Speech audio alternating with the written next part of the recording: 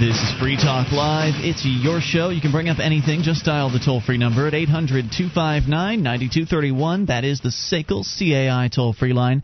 And it's Ian here with you. And Gard. And Mark. You can join us on our website at freetalklive.com. All the features on the site totally free, so enjoy those on us.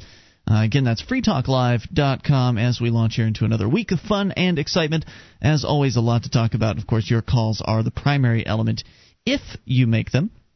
But let's see. To start things out here tonight, Gardner, do you have a story about ER doctors? Something you can tell us about? Yes, indeed, Ian. And I know I didn't ask you to have that ready in front of the show, but yes, George Clooney is not involved, and unfortunately, no NBC stars are in this story. This is a story that I found a few days ago, and I know you guys caught glimpses of it too, and maybe some folks in the audience found this. I posted it over at the Liberty Conspiracy site because I thought it was quite amazing. There was a recent study that was a study conducted of emergency room doctors, and these emergency room doctors, over 90%, said that they believe that police use too much force when they are apprehending criminals.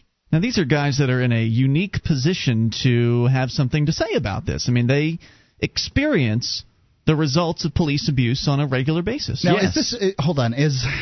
Are we talking about a blanket statement like police use too much force when apprehending suspects, or are they making a statement like we have seen cases where police have used too much Very good force? question, and I had a couple other questions myself, which, of course, you say to yourself, well, these guys aren't seeing the people that the police apprehend who aren't injured, but here's the story. It comes from Reuters from New York, and it says, in a survey of a random sample of U.S. emergency room physicians, virtually all said they believe that law enforcement officers use excessive force to arrest and detain suspects. The sample included 315 respondents, while 99.8% believed excessive force is used.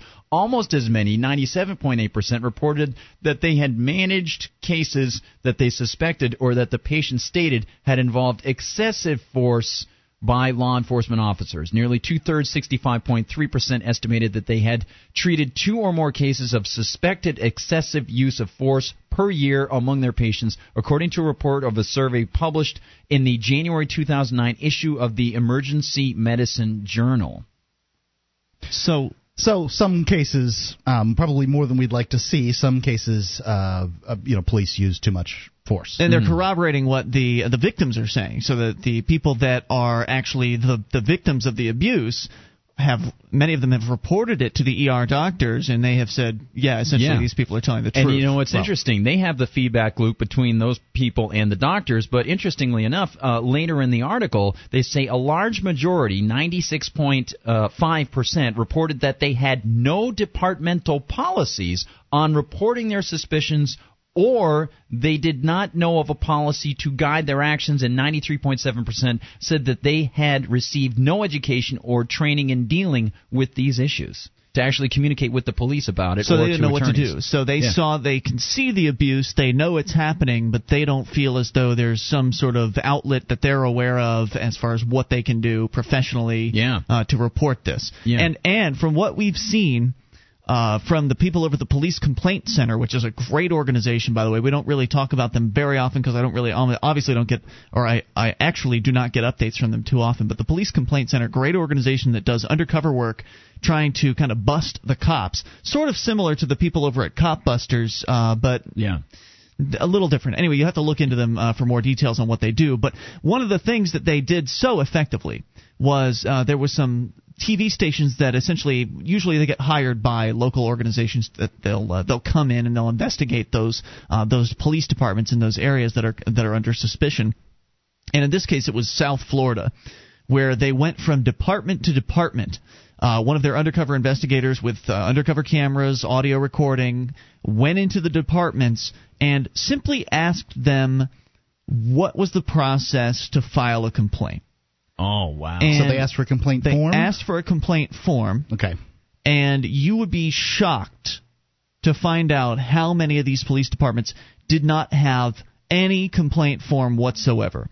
Of the departments that did have a complaint form, they did not want to allow, many of them did not want to allow the complaint form to leave the department's property. Wow. So this individual would go in and ask for a complaint form, and in most cases would essentially be harassed by the cops that were on duty for asking about a complaint form. If you didn't get to take the complaint form away, then you couldn't get a copy of it, likely. I mean, doesn't that make sense? If you didn't get, if you weren't able to take it away from the premises, that you would likely not be able to get a copy. I suppose you could ask the police officers, may I have a photocopy of this before I depart? But I would think that would be the biggest.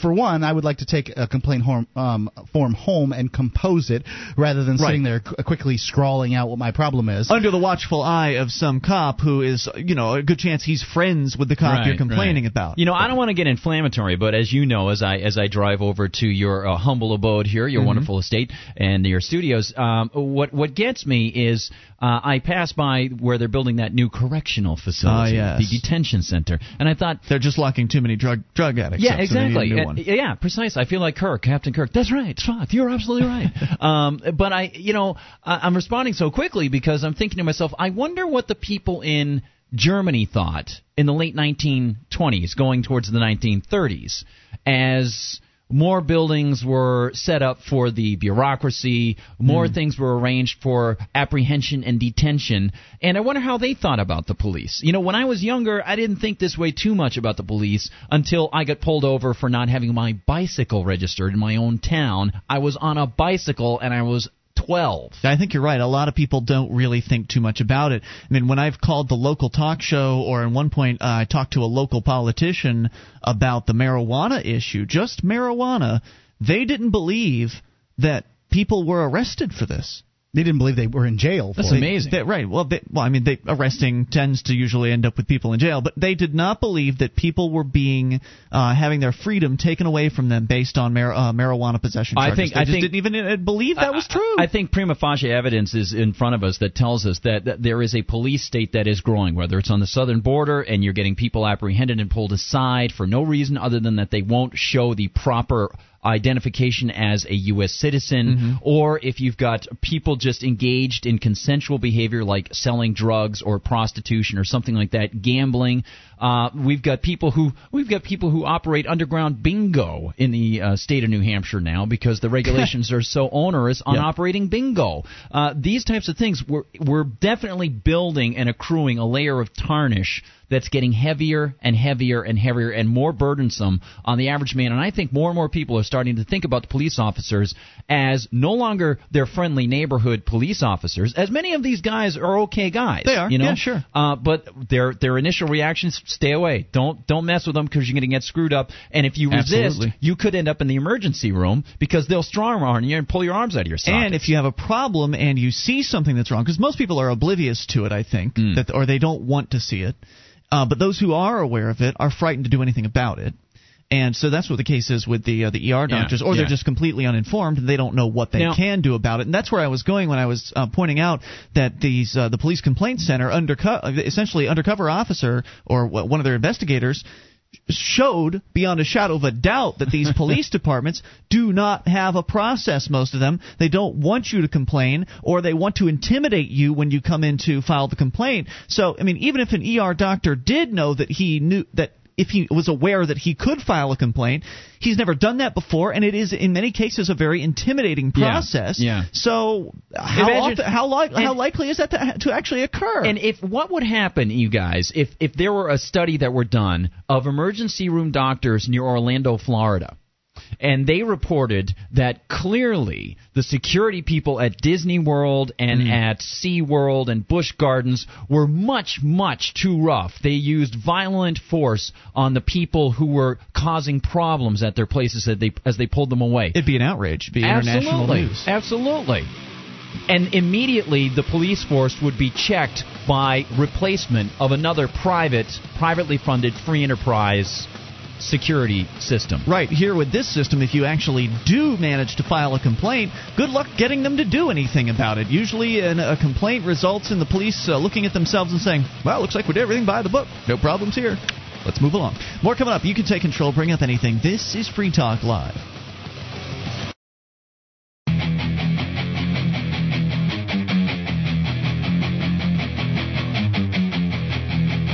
This is Free Talk Live. You can bring up whatever you want via the toll-free number 800-259-9231. That's the SACL CAI toll-free line. It's 1-800-259-9231, and you can bring up whatever you want. It's the point of the show. And you can also join us on our website at freetalklive.com. All the features are free. We've got live streams there, broadband version, dial-up version, webcam, all free for you. If you go to listen.freetalklive.com, that's listen.freetalklive.com. Plus, want to invite you to the New Hampshire Liberty Forum. If you're about sick and tired of the police state nonsense that we've been talking about here, I believe that there is a solution out there, and it's not going to the department and filing an official complaint form. It's getting together with other activists of like mind, all concentrating in the same geographic location. And that's what the Free State Project is about. It's about bringing liberty-loving people all together to the same place and then seeing what they do, seeing what neat activism they come up with that they wouldn't have been able to do prior to getting together because there just simply weren't enough people where they were.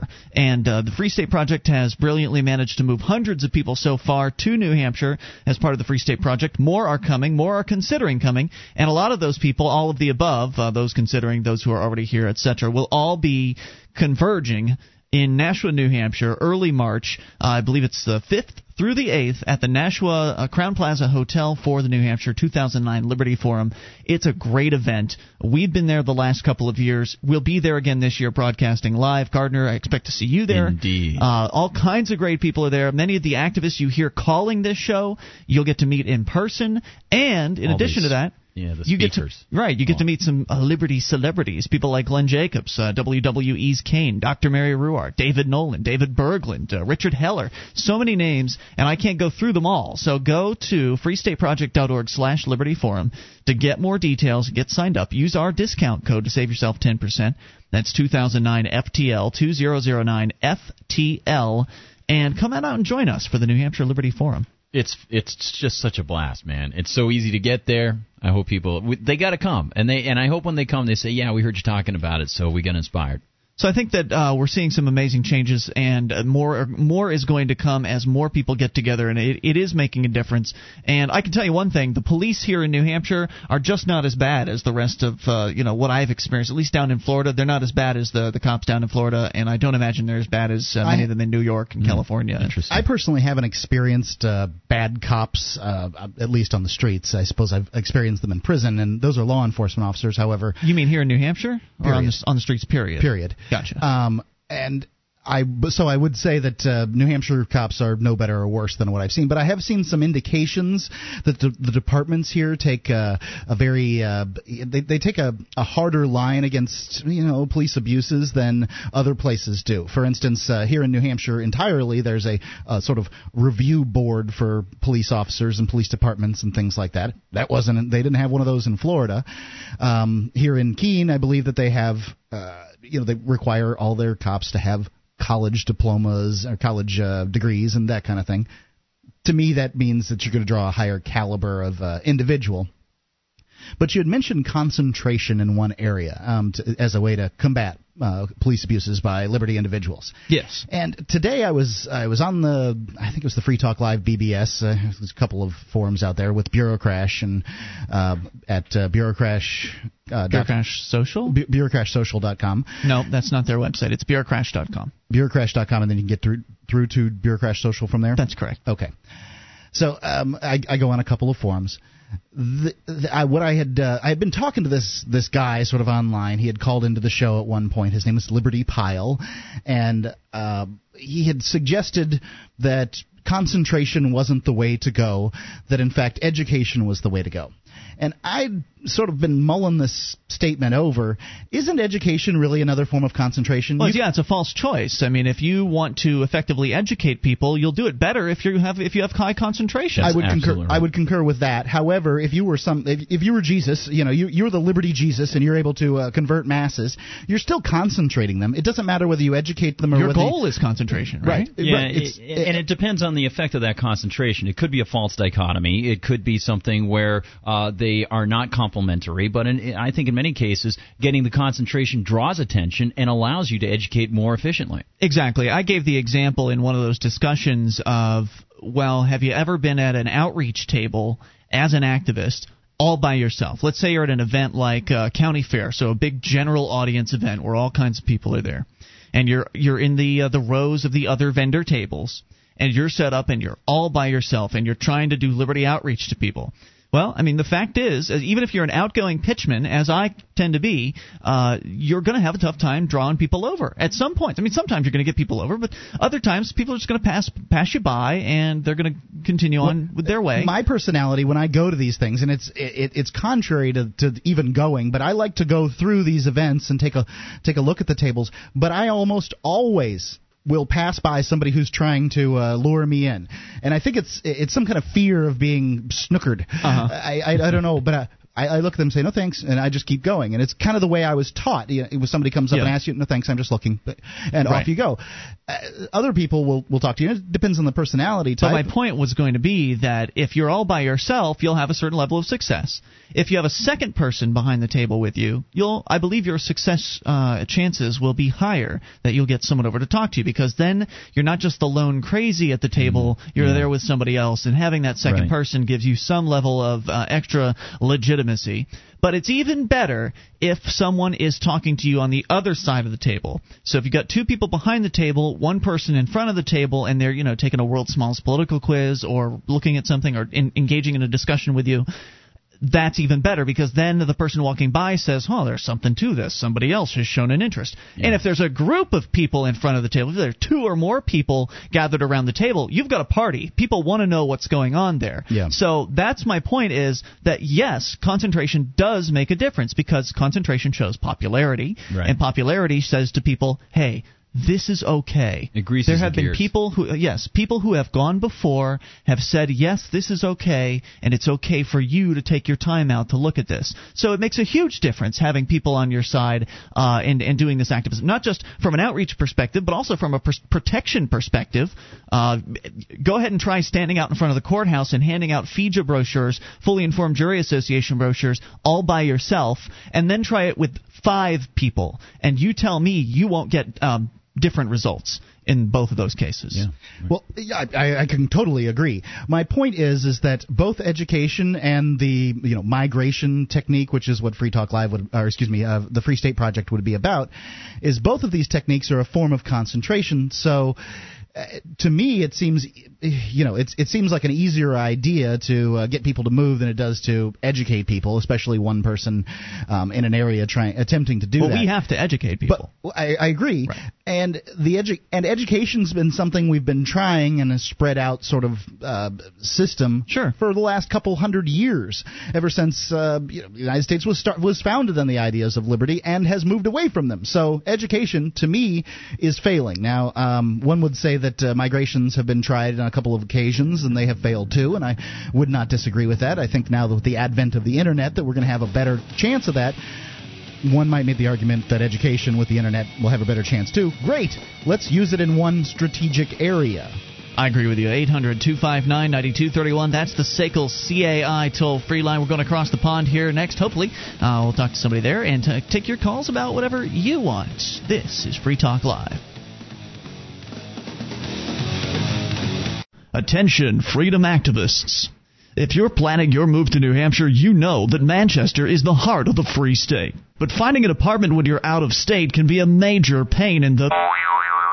You need Prickle. Prickle has apartment rentals designed to meet your needs. There's no minimum length of stay. They accept payment in silver or gold. And responsible firearms owners are welcome. To find your new home in the heart of Manchester's growing Liberty Enclave, log on right now to Prickle.com. That's PRICL.com.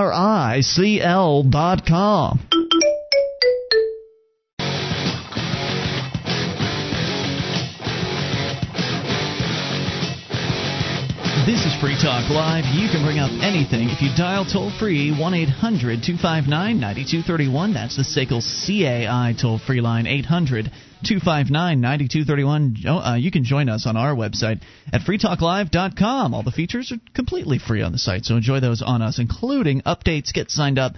We keep you in the loop whenever there's something you need to know about Free Talk Live. Just go to updates.freetalklive.com. Get on the list for free. That's updates.freetalklive.com. Here on Free Talk Live, we talk about a lot about freedom and liberty. My first exposure to the concepts of liberty came from superhero comic books when I was a kid. Right now, Free Talk Live listeners can get an autographed set of Freedom Force comic books for only $10, shipping included. You can check out the child-friendly superhero adventures of Minuteman and Liberty Lad and the rest of the Freedom Force team at comics.thundergodexpress.com. That's comics.thundergodexpress.com. And the first 10 orders right now, mentioning Free Talk Live, will get a free random bonus comic included in their order. That's comics.thundergodexpress.com. We go across the pond to your phone calls.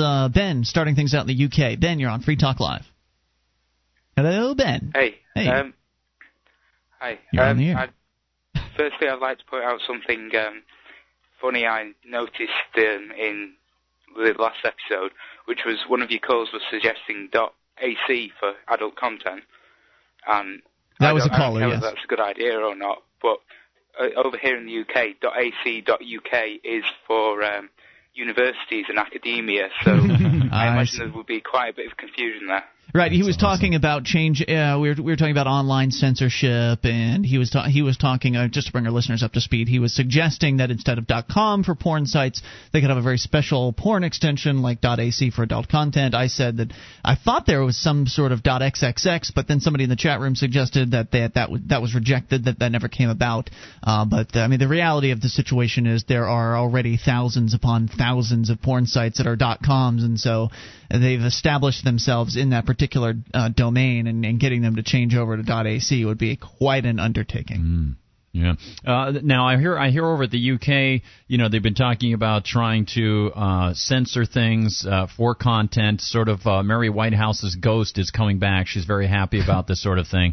They want ratings too. She's laughing in hell right now. Yeah, they want ratings and so on. What's your take on all that over in Great Britain? Ben?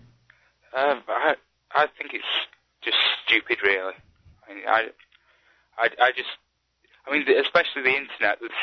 It's just futile. There's no way you can even do it. And let doesn't alone counting all the damage you're going to do trying.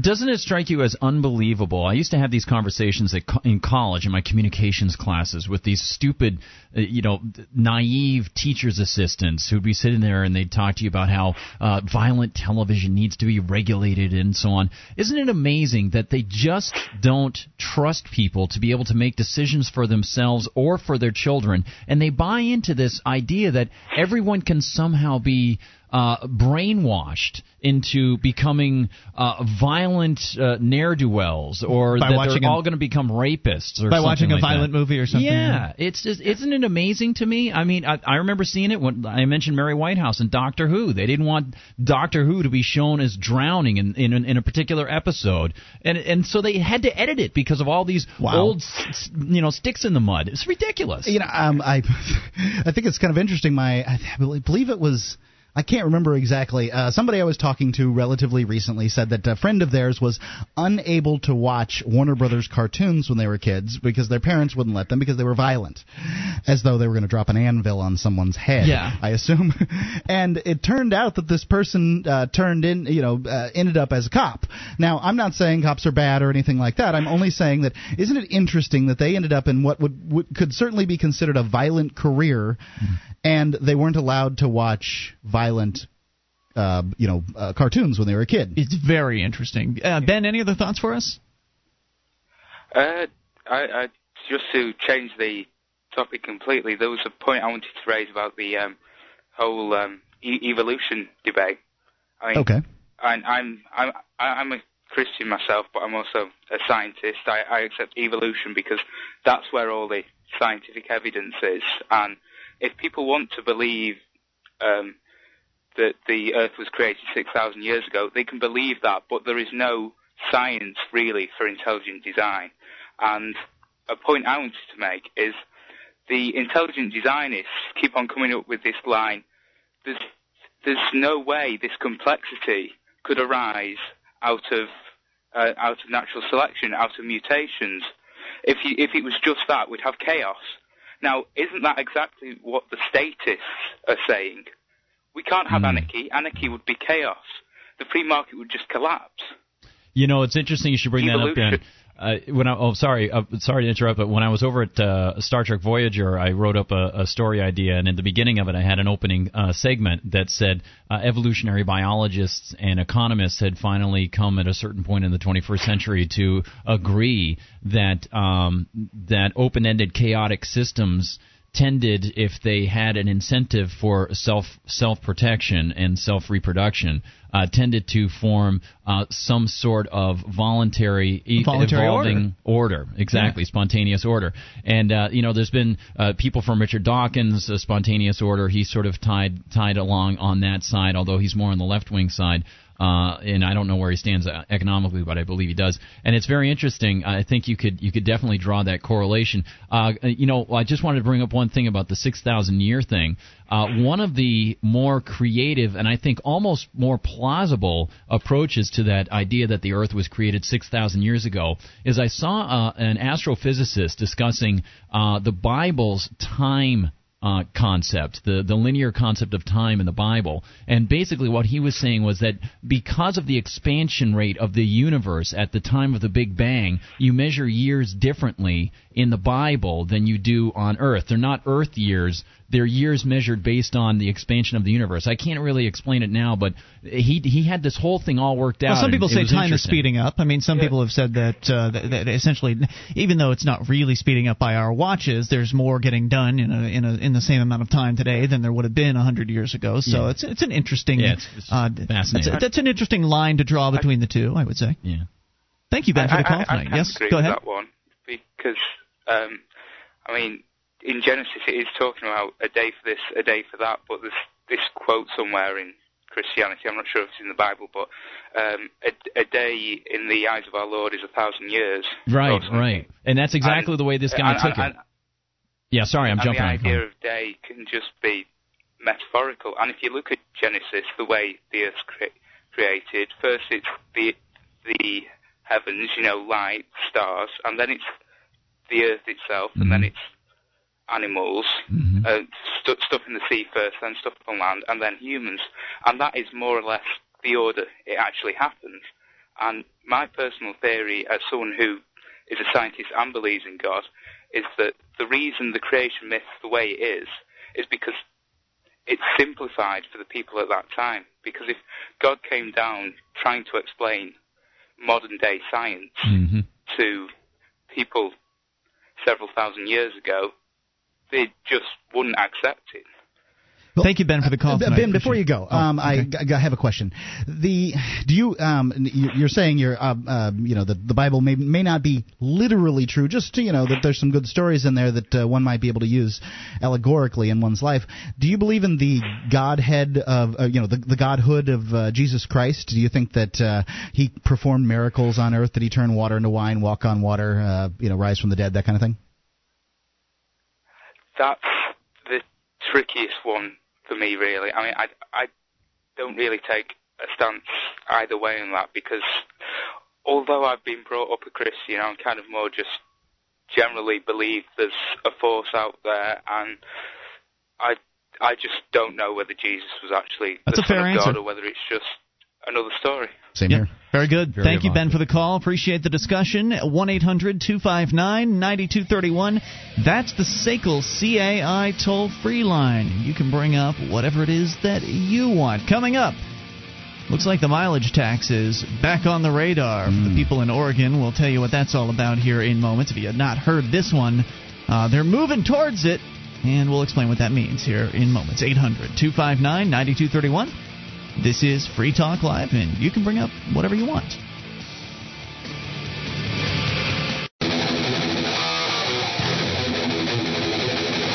This is Free Talk Live. You can bring up whatever you want via the toll-free number at 800-259-9231. That's the SACL CAI toll-free line. And it is Ian here with you. And Guard. And Mark. And you can join us on our website at freetalklive.com. All the features are free. Now, if you like the show and you want to help support Free Talk Live, shop with us at amazon.freetalklive.com. You can buy virtually anything that you need to buy at Amazon. They have 41 categories in which you can shop. and even used items. So if you need to save a few extra bucks off their already low regular prices, go used and save a little more and feel good because whatever it is you buy, Free Talk Live gets a percentage if you enter through Amazon.freetalklive.com. Again, that is Amazon.freetalklive.com. Plus, the authors of the Quick and Dirty Guide to War talk about current and future conflicts around the world, and Joseph Simonet discusses real-world knife fighting, all at PaladinPodcast.com. PaladinPodcast.com is a service of Paladin Press. You can browse over 900 books and DVDs on topics such as personal and financial freedom, Second Amendment issues, military history, self-defense, and more. Remember, that's PaladinPodcast.com. So, it's actually been a little while since we've seen one of these stories about the mileage tax, but it's back. And it's back in the place that I think we were last talking about it being introduced. It was either Washington or Oregon. One of those two was looking at this pretty closely. And this story is about Oregon. Story from DemocratHerald.com or DHOnline.com. A year ago, the Oregon Department of Transportation announced it had demonstrated that a new way to pay for roads via a mileage tax and satellite technology could work. Great combination. Now, Governor Ted Kulongoski said he'd like the legislature to take the next step. As part of a transportation-related bill he's filed for the 2009 legislative session, the governor says he plans to recommend a path to transition away from the gas tax as the central funding source for transportation. What that means is explained on the governor's website. According to it, as Oregonians drive less and demand more fuel-efficient vehicles, it's increasingly important that the state find a new way, other than a gas tax, to finance our transportation system. Now notice, they aren't saying they're going to get rid of the gas tax. They're saying that they want this to be the new central funding source. So we're going to transition away from the gas tax into this new mileage tax, so that way they can tax your gas and they can track your car and tax your mileage. And by the way, Ian, can I just point it out as a semi-grammarian that when these guys put that term, we're going to transition away. Yes. Transition's a noun. Can't you use it as a gerund?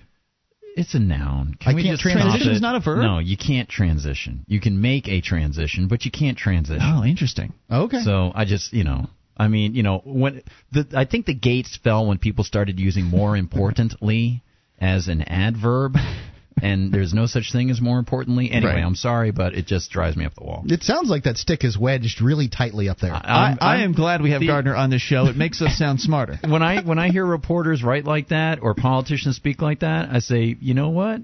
Stop! You're driving the stake through my head. It's the dumbing down of America. It's true. They just don't know better. But anyway, I like that kind of stuff, Mark. I like it when Gardner corrects people's grammar because it helps me learn things. Yeah, well, my grammar's wicked bad, so. And people like it when I make funny jokes. Yes, he's good. All right, so here's the story here. According to the policies the governor has outlined, Governor Kulongoski proposes to continue the work of the special task force that came up with and tested the idea of a mileage tax to replace the gas tax. He wants the task force to partner with auto manufacturers to refine technology that would enable Oregonians to pay for the transportation system based on how many miles they drive. I love that. They're just going to partner up with the manufacturers. I'm sure the manufacturers are just going to be absolutely happy to partner with the state in this particular endeavor. I got to bring it up again. Partnering. What are they doing? Partnering. You can be a partner, but you don't partner. Now, isn't it possible, Gardner? I mean, to defend these people for a moment, isn't it possible that in the English language, words' meanings can change? They can change. Google they can change. is now a verb. You can. It's true. It's true. That's one of the amazingly wonderful things about the English language is it's wicked malleable. All that said, it's very annoying when people pepper their sentences with the word like. All I can think of all I can think of is the governor of New Hampshire going, "We're partnering together. We came together across the aisle to partner for our wellness." Like, what the heck? Shut up. Well, at least he didn't say, we're going to, partner with the totally auto manufacturers to, refine technology that would, enable Oregonians to, pay for the transportation system based on, how many miles they actually drive. Yeah, Ian, here I am, the world is coming asunder with a totalitarian regime that will even monitor you through satellite over where you're driving and put little things on you. And, and I'm out there complaining speaking about grammar. As the world is on flame around me, I sit there and say, no, the world has been set aflame. So, here's the rest of the story. So the governor's committed to ensuring that rural Oregon is not adversely affected and that privacy concerns are addressed. I'm not sure how exactly that's going to work because they're going to tax you on your mileage. Because we said so. When the tax this will be private. Don't worry. Shut up. The task Give us force your money. study and tests were the news back in 2006 and 2007, which is probably the last time we talked about this. Critics worried that the technology could be used to track where vehicles go. That's what it's going to be used for. Not just how far they travel, and this information would somehow be stored by the government. According to the because we can trust them with it. According to the DOT, they tried to assure the public that tracking people's lives or tracking people's travels was not in the plans. The final report came out in 2007 November. It was largely based on a field test in which about 300 motorists and 2 service stations took part. It was a 10-month-long test. A GPS-based system kept track of the in-state mileage driven by the volunteers. When they bought fuel, a device in their vehicles was read, and they paid 1.2 cents per mile and got a refund of state gas tax of 24 cents per gallon. Final report detailed the technical aspects of the program, also addressed the issue of privacy. So at this point, what they're saying is that they are not storing travel location points within the vehicle or transmitting them elsewhere. They're simply tracking the mileage used on the cars at this point. That doesn't mean that it won't expand out. That doesn't mean that whatever the devices are don't have that capability or couldn't be upgraded to have that capability.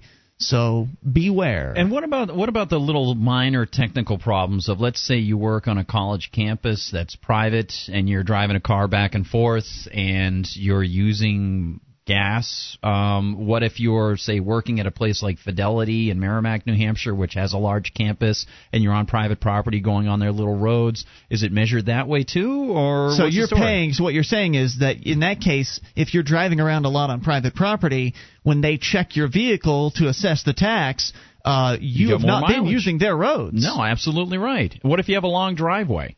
A quarter-mile driveway. That adds up over the weeks. Well, they would still point out, Gardner, that you're still filling up at the gas pump today anyway, and you're paying for gas. If I go and I buy gas for my lawnmower, I'm not using that on the roads either, and I'm paying the tax. So they pointed out that they have 2 imperfect gas. Yes. So one excuses the other. Good. Yeah, well, that's usually good enough. I mean, tyranny in the past is usually used as an excuse I hear that for tyranny all the time. in the future. I hear that all the time, man. It's something that the conservatives will say when you absolutely. When you throw up the Constitution in their face, thinking that might have an effect on them. They'll say, "Well, they've been taxing this since the 1960s, so it doesn't matter. We can have these new taxes." Yeah. Well, FDR put the Japanese in prisons. Yeah. Oh, okay. So now we should do it to Muslims. And he did it with government census records. So good point. The fact is, you're giving the government more information here. Yep. Can't you just see the police saying we need to be able to track vehicles, and you've already got a tracking device in these vehicles. This is a capability that we need. Let's go to that's kind of a jump, though, Mark. I mean, it's a longer jump than this one. Here's one for you.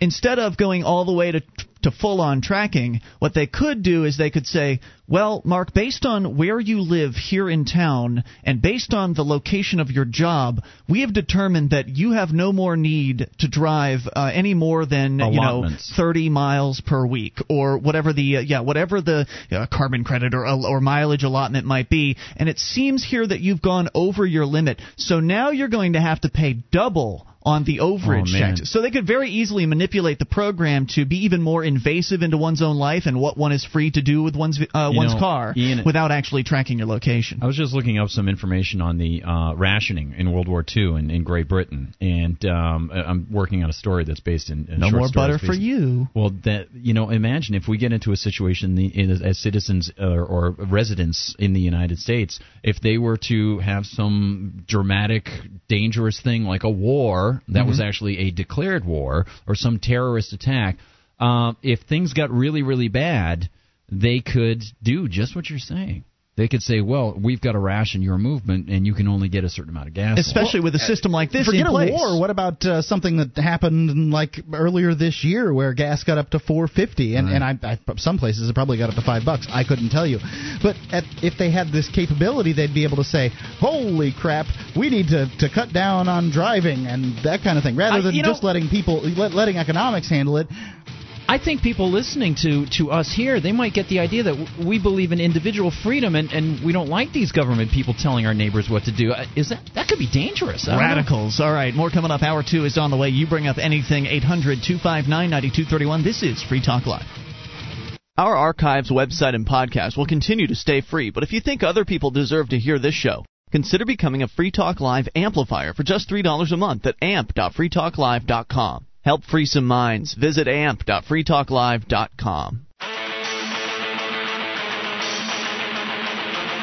This is Free Talk Live. We are launching at hour number 2 of the program. You can bring up whatever you want if you dial toll-free to 1-800-259-9231.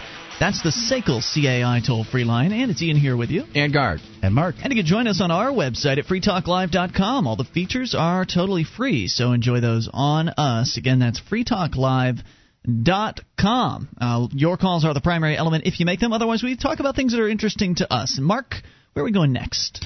Well, let's go to Saskatchewan. And that's in Alaska? Manitoba. It's South Africa. Oh, okay. Really? The Canadian college student... Wait, that's Canada.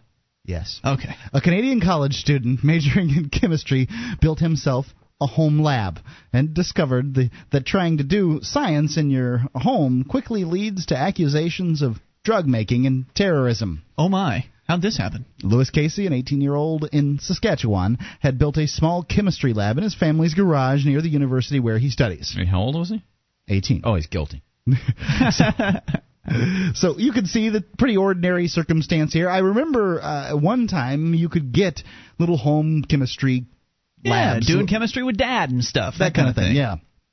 And so nothing unusual here. You mix some chemicals together and it sparkles and changes colors. And I mean, we would hate to have future generations actually experiment and learn unless they were approved by the government. Right, they really do have to be in a government-approved program. Yeah. Right. I'm sorry, he's in the university studying chemistry. They have their learning has to be in a government-controlled area while they're in the government-controlled. Right, you need to have the face wash thing, the eye wash station. You have to have that. So 2 weeks ago, police arrived at his home with a search warrant based on a quick survey of his lab, determined that it was a meth lab. Now, I'm kind of curious, how did they get this search warrant? It would probably be somebody swore, blah, blah, blah, and, it's so silly.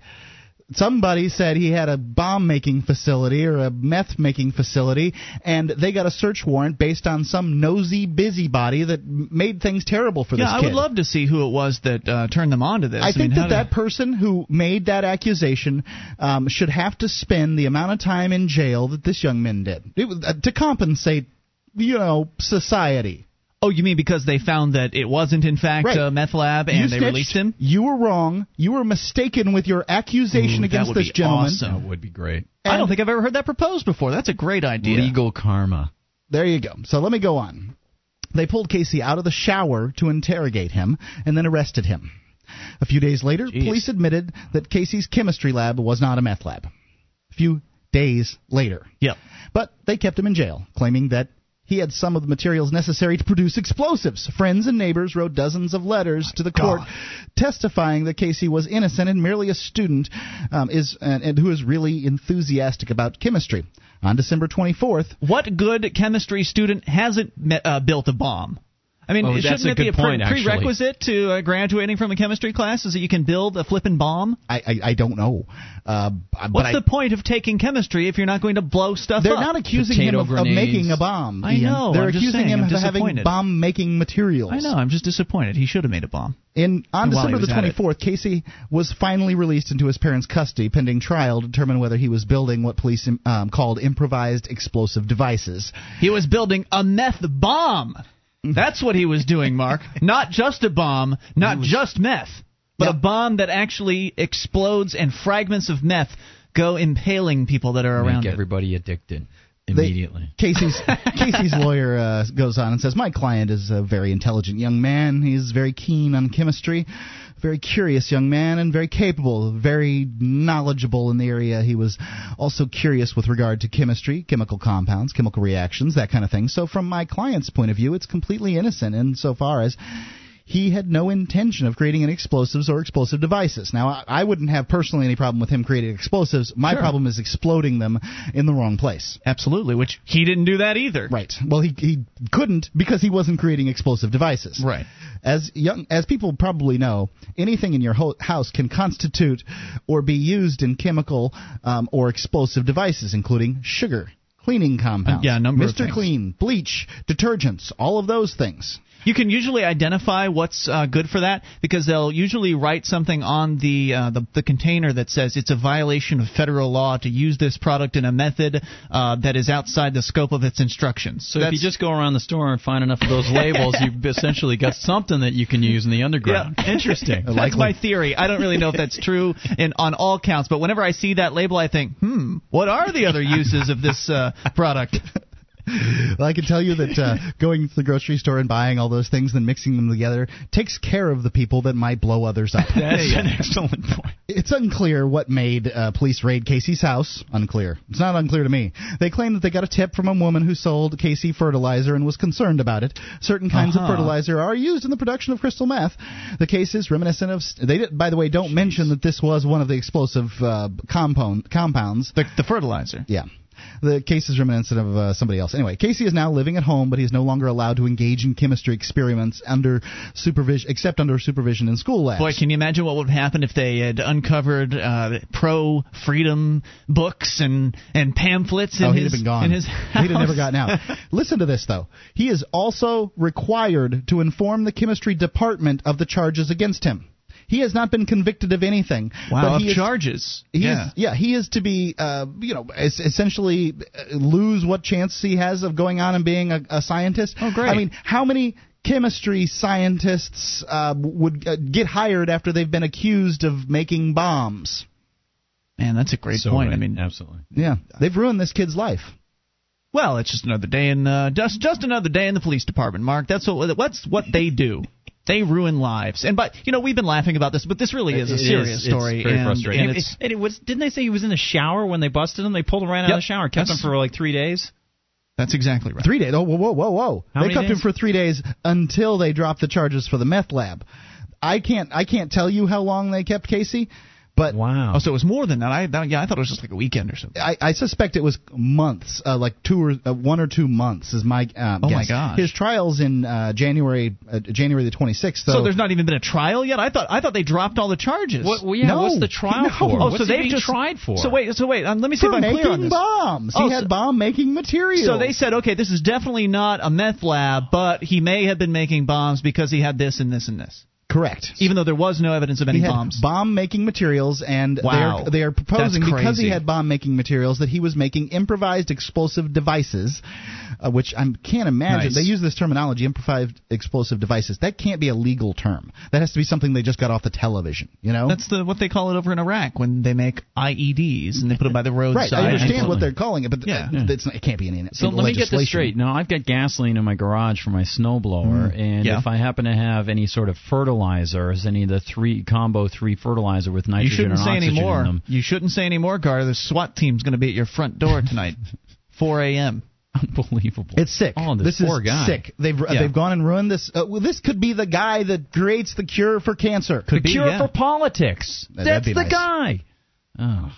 Yeah, you're absolutely right. And now his career is in the toilet because he's facing some bomb-making charges that they have really no basis to accuse him of. And you rarely see in people, to me, it's a sign of greatness where a person decides in their youth what it is that they want to do, and then they have the conviction to follow through. And they, to me, I always think of these figure skaters and people like that they decide when they're 12 or something like that, this is what I want to do, and then they figure skate for their whole figure skating career, which probably only lasts into their 40s or something like that. But to me, that's just a sign of greatness that a person can decide what it is they want to do. They're passionate about something. I can tell you, I was passionate about nothing that would have made any money when I was 18 years old. Nothing. I don't know. You were into drugs. There was that. Sex. Well, yeah. I wouldn't make any money with the kind I like. So that's that. The fact is that they would stop this from happening. It's just so sickening to me. It is, and it's really just to show that they weren't wrong. Well, no, we weren't wrong. Oh, they can never be wrong. We were wrong in busting this kid for meth when he wasn't making meth. He was doing something wrong, and we're lucky we got him. And they'll throw away the cure for cancer based on it. Yeah. You never have to be wrong if you're in the government, right? Yep. Working for the government means you never have to say you're sorry. 1-800-259-9231. Step on as many lives as you can, as you want, basically, and there's no consequences for you. You can just ruin lives with reckless abandon, and you'll have your job next week. People will be sitting in jail cells that don't deserve to be there, but hey, you can go home and sleep in your bed at night. 800-259-9231, and that is the SACL CAI toll-free line. This is Free Talk Live. You take control.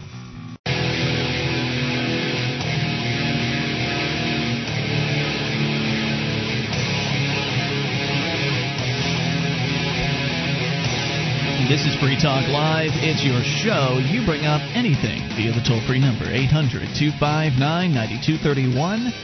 That is the SACL CAI toll-free line. It's Ian here with you. And Gar. And Mark. Join us on our website at freetalklive.com. All the features on the site we give away, so enjoy those on us. Those other talk show hosts, well, most of them, want to charge you for accessing their websites. Ours is free, and the free stuff includes dial-up stream, broadband stream, and even a webcam version of the show. You'll find it all over at listen.freetalklive.com. That's listen.freetalklive.com. One of the few other hosts out there that doesn't charge for his website is Gardner Goldsmith. Indeed. And, Gard, your website is libertyconspiracy.com. Yeah. People can go there to not only read some of your musings, but also listen to your program, which comes out on a multi-times-per-week basis. Yeah, we try to get at least 5 per weekend. Sometimes That's a lot. there are That's fewer. great. It's been really crazy with the power outages and stuff like that, and I've been very grateful. My web guy, Seth, we've got some plans coming up for January because with the people who donate at my site, I allow them access to this special spot called the Cabal, where we put skid MP3s and we communicate with each other and so on. And it's been very difficult. Things have been crazy. My mother passed away, and then I got strep throat, and then we didn't have power for 8 or 9 days. You know, it was ridiculous. It's been crazy. So I wanted to promote the Cabal a little bit more. So we're going to be doing some things like opening up a forum and opening up a blog. Specifically for those Cabal members, that because they're always offering good stuff to me inside this little group, and I thought, we should allow those guys to just sound off if they want to. So we're hoping starting the beginning of January, first week of January, we're going to kick all that stuff off. That's exciting. New stuff for the new year over at libertyconspiracy.com with Gardner Goldsmith. As we continue with your phone calls, still to come, though, we'll talk about slavery and then maybe government bureaucratic bungling in Tennessee. First, to Gene. Speaking of Tennessee, Gene, you're on Free Talk Live. Gene? Well, hello there. Hey, you're on the amp line. What's on your mind tonight? Oh, I wish I had time to straighten you guys out on the age of the Earth, but that's not what I called about. So, number one, Guard. Hey. How about the word co-conspirator? What do you think of that word? That's a good one. It's Very really good. I like that. Yeah. Well done. Co-conspirator. Yeah, eventually they're going to have a co-conspirator. Those are people who are plotting to take over the world with chocolate. No. What he's saying is a co-conspirator as someone who might be a donator to the Liberty Conspiracy. What I'm saying is co-conspirator is not a word. Redundancy. A conspirator is you're a conspirator. Call him on that one, Mark. So there you go. But you don't notice it. We become acclimated to all this stuff, Yeah. I called you about the slavery tax, more commonly referred to as the income tax. Of course, I hate the income tax. I fought them for 30 years or 26 years, something like that. And, of course, my wife is from China, so I've compared the two systems between China and the United States, China being the communist, cruel dictatorship that hates all forms of freedom, and the freedom-loving dictatorship called the United States. So either way, you wind up with slavery because what we have here is an income tax that affects everybody who makes more than some ridiculously small amount of money, like $800. I can't remember. I don't know what the exact figure is. Now, I think it's $14,000 for income tax, whereas you still have to pay Social Security on anything above, well, pretty much anything. It's a ridiculously small amount anyway. You certainly can't live on it. Right. Now, in China, I've explained in the past that the way that the income tax works over there, first of all, they didn't used to even have one, but now that they do have one, the way it works is it's withheld by your employer. You never get to see it. You don't have to file an income tax form. Basically, they just steal it from you. But hey, all right. That's actually better, I would say. It is. It's better because you don't have to lie every year about how much money you made. Yeah. Also, you don't have to feel bad because you don't look on your check and ever see it. Yeah. Right, and you also can keep whatever you can finagle away from their eyeballs, you get to keep because you don't have to account for it. Nice. So that's a better system already. Plus, you don't have to fill out this arduous paperwork. Right. I mean, my wife spends probably 40 hours plus filling out our taxes every year. Wow. But what's going on in China now, it used to be that the 800 yuan a month, if you made that much, you didn't have to file an income tax form. Or you didn't have to pay the income tax. You don't have to file no matter how much you make. I don't know how much a yuan is. Okay, well, there's it's about 8 to the dollar. Okay. So it'll be about $100. And that's a reasonable amount of money for somebody to actually live on in China. So that amount of money, if you got that from an employer, you didn't have to have anything withheld. Now the people are protesting because they don't have enough money to get by. Guess what the Chinese government's doing? Raising the amount? Taking more? They are raising the exemption level to like 3,000 yuan a month. Wow. So less people will have to pay? Fewer people. Yes. So less people are going to have to pay. So what they're doing in this horrible communist dictatorship is they're actually relieving the people of having to pay that ridiculous slave tax. But in this country, guess what's happening to us with our income tax? Well, they're not necessarily raising the income tax, but they're creating like hundreds of new taxes for people to pay. I know that much. And what's interesting is, actually, you brought to mind something. I had a conversation with someone who was a big Obama supporter, and she said, "Oh, you know what? It was election day." She said, "Oh, I just voted for Obama. I'm so happy about that." I was like, "Well, I didn't vote for any of those idiots. So you got to be kidding me. You know, I'm going to go listen to some punk rock now." And it was interesting because she said, "Well, we're going to get a tax cut." And I was like, what? Are you kidding me? I was like, listen, all you have to do is think about the phraseology of guys like Barack Obama and Joe Biden on the campaign trail when they said, defending themselves, people are saying that if Obama's elected, then we're going to raise taxes on the wealthy. Well, that is not part of Barack Obama's plan. It doesn't have to be, because the tax cuts on the wealthy that came through with the Bush administration will expire at the end of 2010. So people earning over $42,000 a year as individuals will have to pay at least $2,000 a year more in taxes. Wow. So they don't. The disingenuousness of it is striking. Think about the equivalency here. Now, what they did in China was raise the rate from 800 to 3,000. Now, that would be equivalent here. If ours is 14,000 now, that would be the equivalent of raising it to almost 35,000. So that'd be significant. That would mean anybody making $35,000 or less wouldn't have to even file an income tax return. Wouldn't that be great? Now, did China raise it somewhere? Did they raise the tax somewhere else? I mean, they had to have, right? They certainly didn't cut their budget, or they didn't cut the government programs. I don't know where else they could raise it, other than maybe import-export. That's about the only thing they could do. And maybe they did that because they don't seem to have any bones about, taxing imports. What about corporate taxes? Taxes? They're already taxed so high that there is virtually no imports, or not very many. Interesting observations, Gene. And any other thoughts for us? Well, we don't have time to get into the creation story. You can call tomorrow. Thank you for the call. All right. 800-259-9231. That's the SACL CAI toll-free line. So Gene pointing out that maybe they don't have it so bad in China after all. I mean, the standard of living probably isn't as nice there, but they're moving up in the world. There's no doubt about that. It's not as commie as it used to be. I think that also they control Hong Kong, so they're seeing how they can get a hands-off situation and make more money. So the Hong Kong philosophy is bleeding over onto their side. Well, right. I mean, the fact is, if you let your slaves have a little more freedom, they'll be more productive, and eventually you'll actually end up getting more out of them because of that. More on the way here. Speaking of slavery, Mark, that's where we're going next. 800-259-9231. Mark's got a story about that, and we'll talk to you about whatever you want. This is Free Talk Live.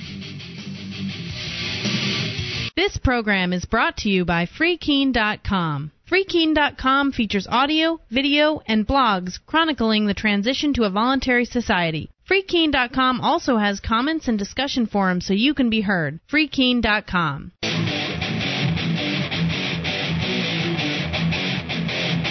This is Free Talk Live. You can bring up whatever you want if you dial toll-free to the SACL CAI toll-free line, 800-259-9231. That is, again, 1-800-259-9231. It's Ian here with you. And Guard. And Mark. Join us on our website at freetalklive.com. All the features on the site are free. And then again is freetalklive.com, including the bulletin board system, Shrine of Female Listeners, archives, and more. freetalklive.com. Have the stories of civil disobedience here in New Hampshire touched, moved, and inspired you, but you're unable, for whatever reason, to be involved personally? Well, now you can. The Civil Disobedience Evolution Fund at cdevolution.org allows you to care for these brave men and women by financially supporting them while they face down the organizations that operate through violence and coercion. cdevolution.org. To get more information and get on board, that's cdevolution.org, being headed up by our buddy Sam from the Obscure Truth Network. He's involved in that, as well as some other great activists behind the scenes. I think it's going to be a really helpful, influential organization that will really help encourage more civil disobedience and non-cooperation, and give people the that crutch that they need and able to fall back on if they're targeted by the state for retaliation. I think it's a really important organization. cdevolution.org.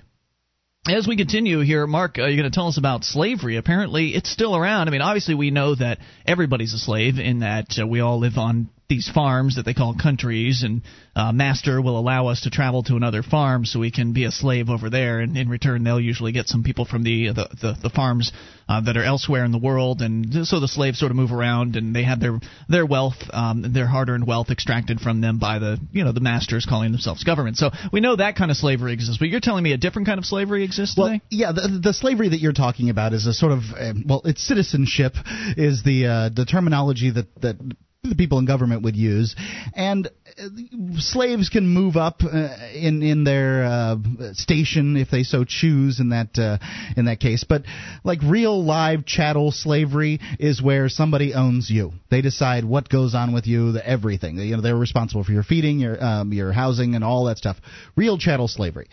I've got a story here that says the custom has led to the spread of trafficking as well-to-do Africans accustomed to employing children. Where's the story from, by the way? I'm sorry, it's from. Well, this is not a word that I can read. It's from the Las Vegas Sun. Okay.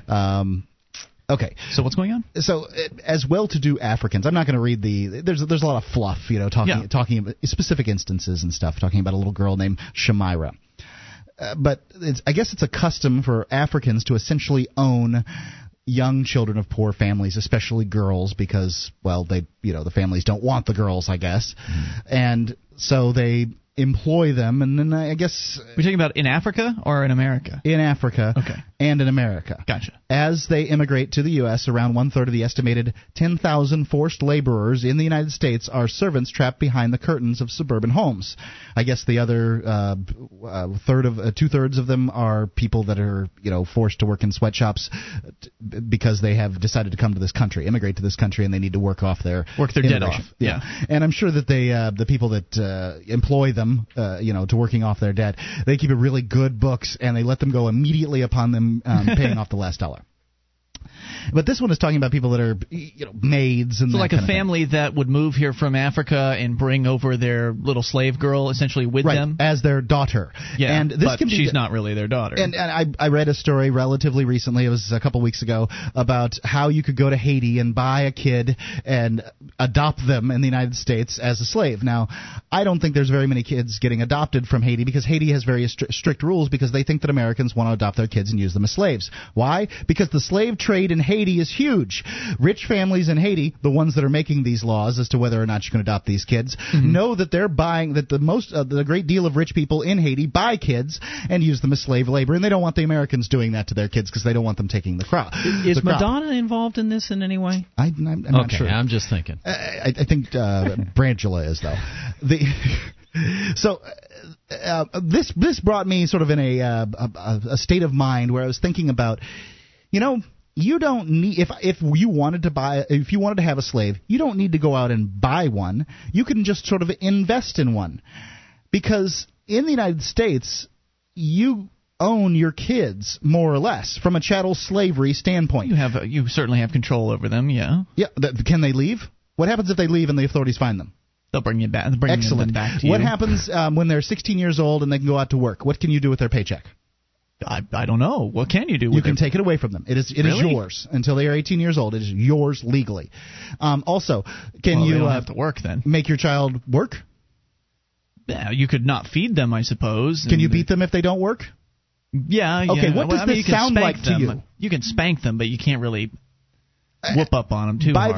By the time they get to the point where you're having to beat them to get them to do things, I would consider spanking beating anyway. So yeah, understood. But I'm just looking at how close are children to slaves in America. They're pretty close. Where do they differ? You can't I guess in beat your them, choice to let them go. You can't beat them hard. You cannot beat them with a stick. It's a very, very difficult subject. It's fascinating to think about that. And again, we come down to even on your local level, what is child abuse and what is not child abuse, and who is going to be the arbiter of that? Is it going to be a state agency where somehow we think that is going to be the I don't have a problem factor? with lovingly administered spankings. I don't. I'm only trying to make. I know you do. Yeah. I'm only trying to make a parallel between what is the difference between slavery and childhood. Having children in the United States. How well you treat your slaves. I guess. Right? Another point that you brought up that didn't get is slaves you can let go. Children you cannot release from. They'll keep bringing them back. You would have to go through the process of liberating them, and they would have to show the ability to, making their own money, that kind of thing. And usually those court proceedings are brought by the child, not anything else, and they're arduous and expensive. Well, there was a story I think in Nebraska recently where there was a 1 week long window where some law they'd passed actually allowed parents to come drop off their kids. Much longer than that. Well, the parents could come up to Nebraska and essentially drop off their kids. Yeah, so I guess it is possible.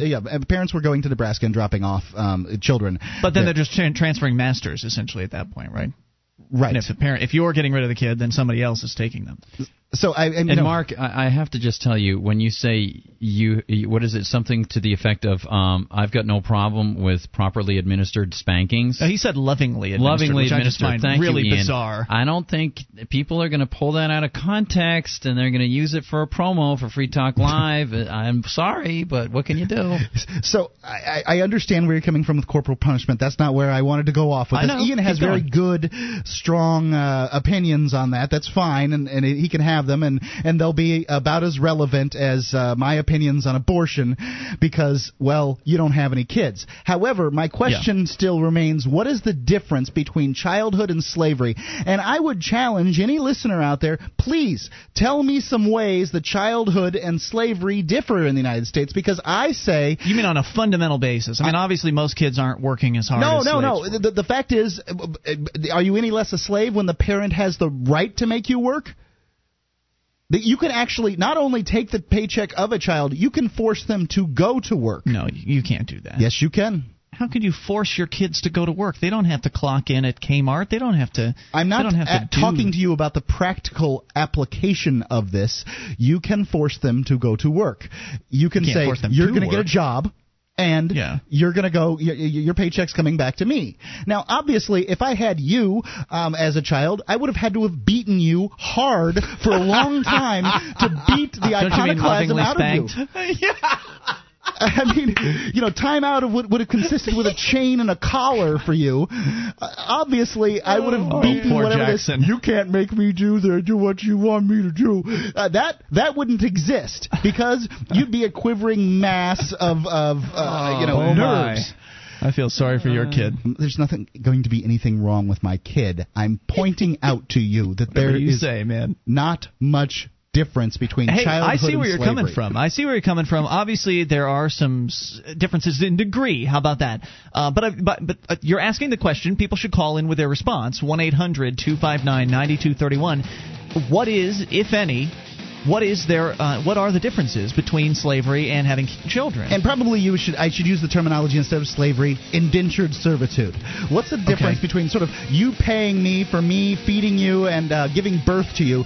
For you having life, you have to pay me by working until you're 18 years old. Toll-free number 800-259-9231. That number brought to you by SACL CAI. Your thoughts? This is Free Talk Live.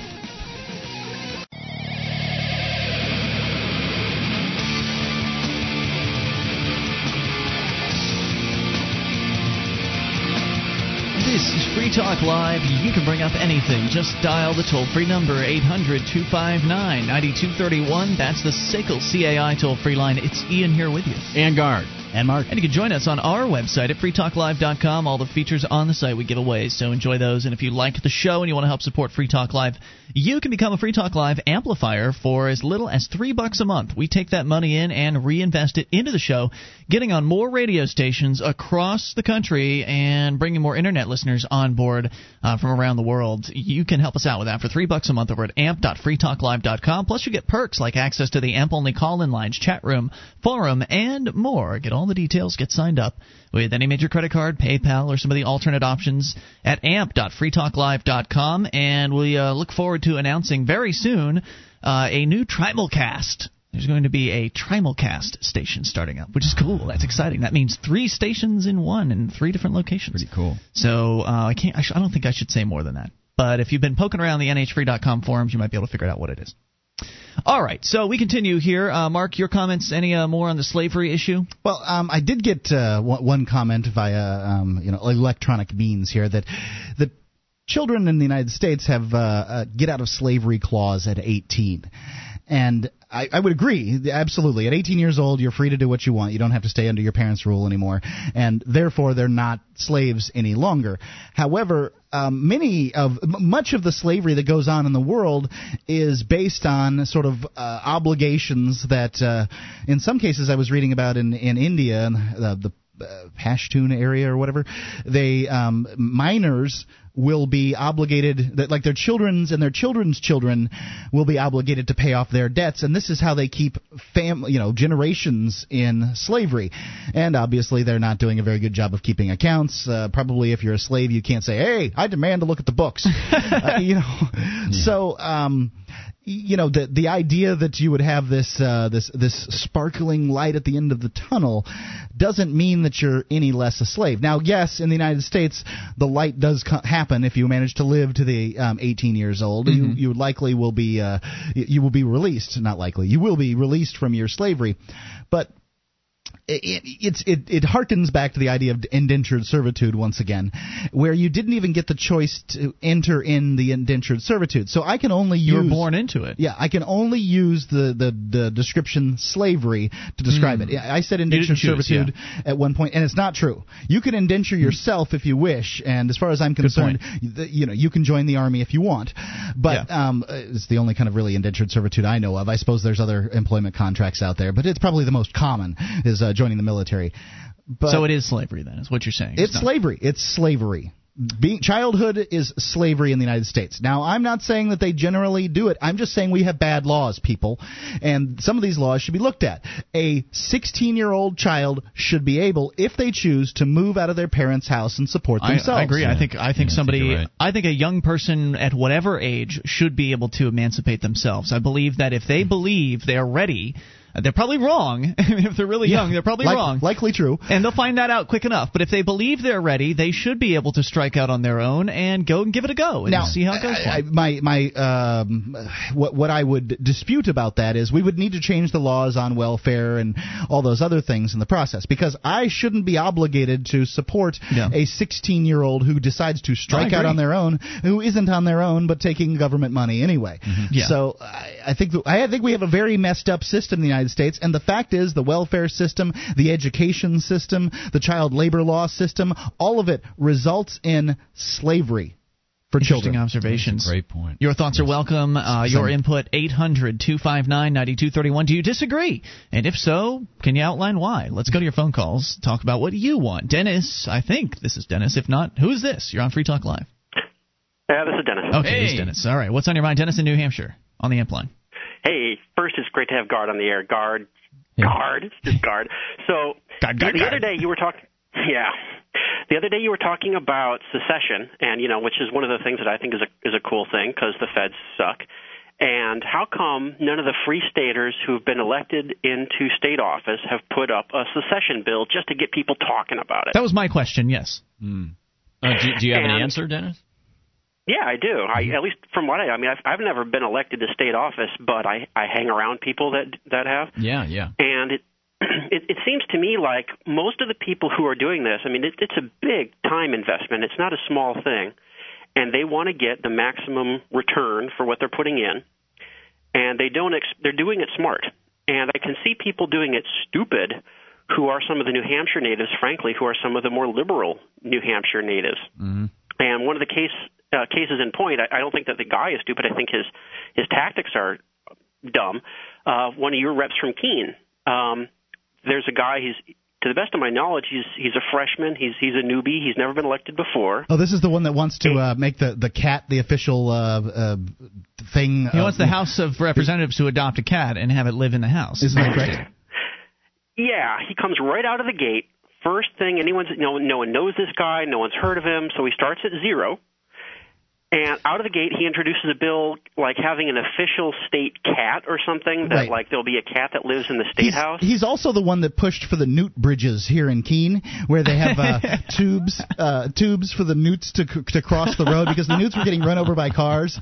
So what these tubes were like automatic feeding food dispensers for raccoons. The newts would come out, the raccoons would scoop them up because they knew where the newts were going to be. Oh, that's it's awesome. Great. That's perfect. Yeah, Dennis, there is definitely a sensibility in the State House amongst those people who are there. They don't want to go stepping way out of line before they get to know a lot of these people. And the composition of the State House now is that this sort of thing would never pass, even if it were proposed. It's not the right time to propose it because... Wait a minute, the cat bill or secession? Secession, yeah. Okay. Secession, because there isn't enough of a groundswell even for people to take it seriously. So what you would end up doing is people would be looked at as some sort of radicals or just kooks, throwing it out there at a time when they haven't built up, we were talking about popularity, not popularity, but concentration.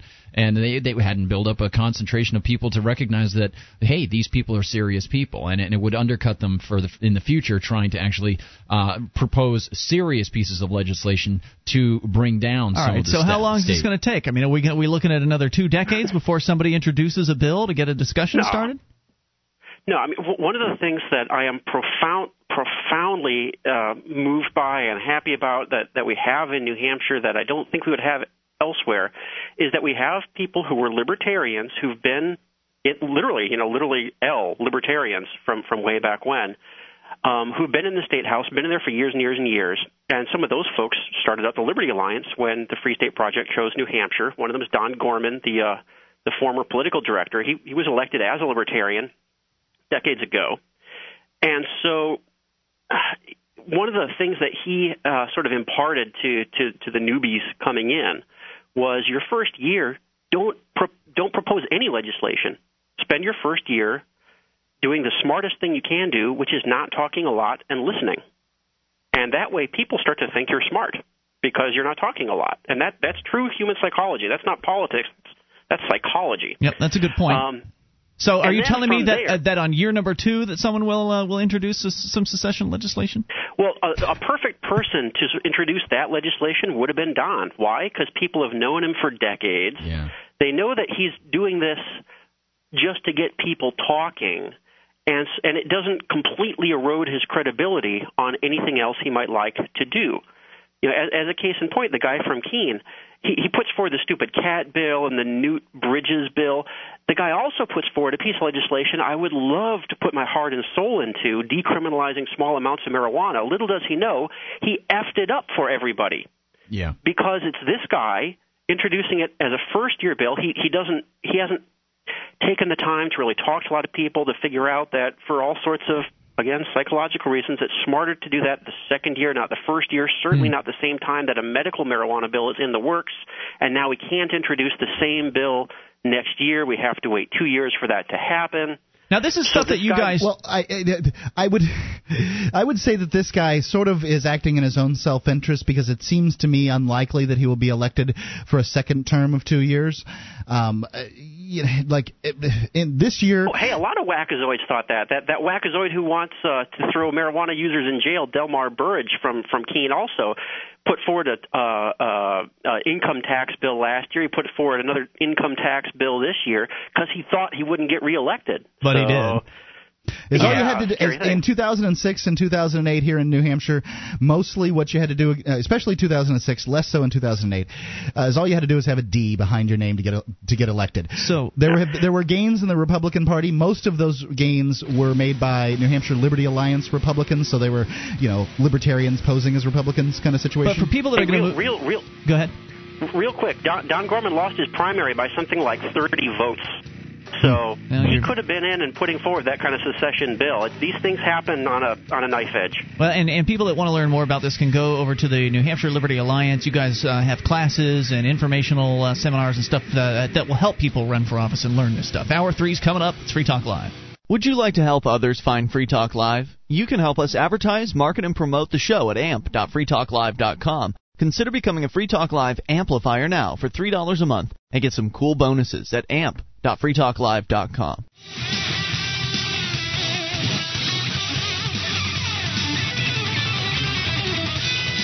This is Free Talk Live. We're launching into hour number 3 of the program. You bring up anything by dialing toll-free 1-800-259-9231. That's the SACL CAI toll-free line. It's Ian here with you. And Guard. And Mark. And you can join us on our website at freetalklive.com. All the features on the site are free, so enjoy those on us. Again, that is freetalklive.com. We start things out here by going right into your phone calls. Coming up, though, Gardner is going to tell us about a blundering bureaucracy. But first, we talk to Steve in Florida. Steve, you're on Free Talk Live. Hi, can you hear me? Hey, Steve. What's on your mind tonight? Remember we talked Saturday night about Stephen King, Nixon, Reagan, and John Lennon's murder? Was that you that had called about that? Wow, there's a combination. Yes. Okay, and so you actually, just to recap for our listeners, you are a man that runs a website that is dedicated to exposing what you believe to be the truth behind John Lennon's murder, and that is the truth that you believe is that Stephen King was actually his assassin. And the man getting John Lennon's last autograph. Yes. Stephen King got John Lennon's last autograph? Well, that's the key of that's the center point of my website is codes in the bold print. Stephen King's face matches the killer getting the autograph. I can't say that I poured over the website. I did look at it, and I was impressed at the level of acumen of the website. It was very good. Usually, when you talk about you see crackpot sort of things that are stories that are out there, the websites are long and rambling, look like they were put together in 1996. However, yours really good. Yeah, my initial reaction would be to make a joke out of it, but it's so completely alien to anything I've ever heard of that I'm sort of sitting here thinking, I want to talk to this guy. Yeah. What's the deal? What is the deal with this, Seinfeld? Who is this guy? So what brings your call out tonight, Steve? Well, you said that he had emailed you, and I do believe it was Stephen King because the email he sent you was, I didn't kill he didn't John email Lennon. me. No, somebody said they saw an email on your site. Was that not true? I didn't verify that claim. No, there was no email on my site. Oh, I know what it was. Okay, now I know what's going on. He wrote me a letter once on the inside of a book called Let Me Take You Down when I was in Bangor, Maine. And he says, I didn't kill John Lennon, and I think you know that as well as I do.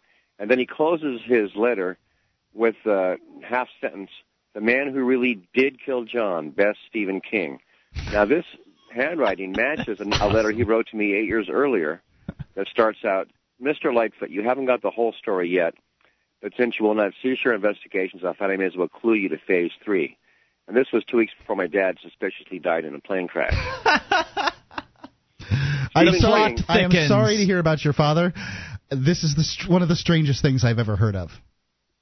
Anyway, so the premise of my call is moot now because I realize he didn't actually email. But I'm telling you, I've met him. I've stood 3 inches away from him. All he could do was stutter to me apologetically in his hometown to take care. I will want you to take care. I'm sure he felt very comfortable with you only 3 inches away from him. Usually that's about the space that I love having people, that close to me. And when he said this, he said it like this. Hey, I screwed up. Don't hate me. I care what you think about me. Don't you hate me. I screwed up. What do you think the motivation was? I mean, just to speculate here, as a man who has done apparently an unending amount of research into this, what was Stephen King's motivation? Did the government people have something that they could hold over his head? Did they force him to do this, or did he just hate John Lennon? I mean, what was the actual Well, it was absolute jealousy of John Lennon. John Lennon had more power than any man on earth. He had more fans than any man on earth. He had more power than the Pope and the President and the Prime Minister of England combined. And less talent, too. And his message was a hopeful message of peace, love, and understanding. Stephen King, on the other hand, was trying to get off a career of writing about the dark side of humanity. And, in fact, the reason he did write such terrible things is because when he was a little boy, he was rejected by his peers and not picked last and teased. His father walked out on him when he was 2. And his movies reflect a need to lash out at society. Take, for example, Christine. Well, Stephen King doesn't make movies. Stephen King an author. Didn't make the movie Christine. Christine was written about his book, Christine. I think John Carpenter made Christine. Okay, but Stephen King wrote the book. And in Carrie, the center of the central figure has her revenge on all of her teenage tormentors. I would spilled blood on her. And reiterate that the same issue with Carrie goes on with Christine. Now, you could reference some of his later movies where he had a much larger role. However, not really.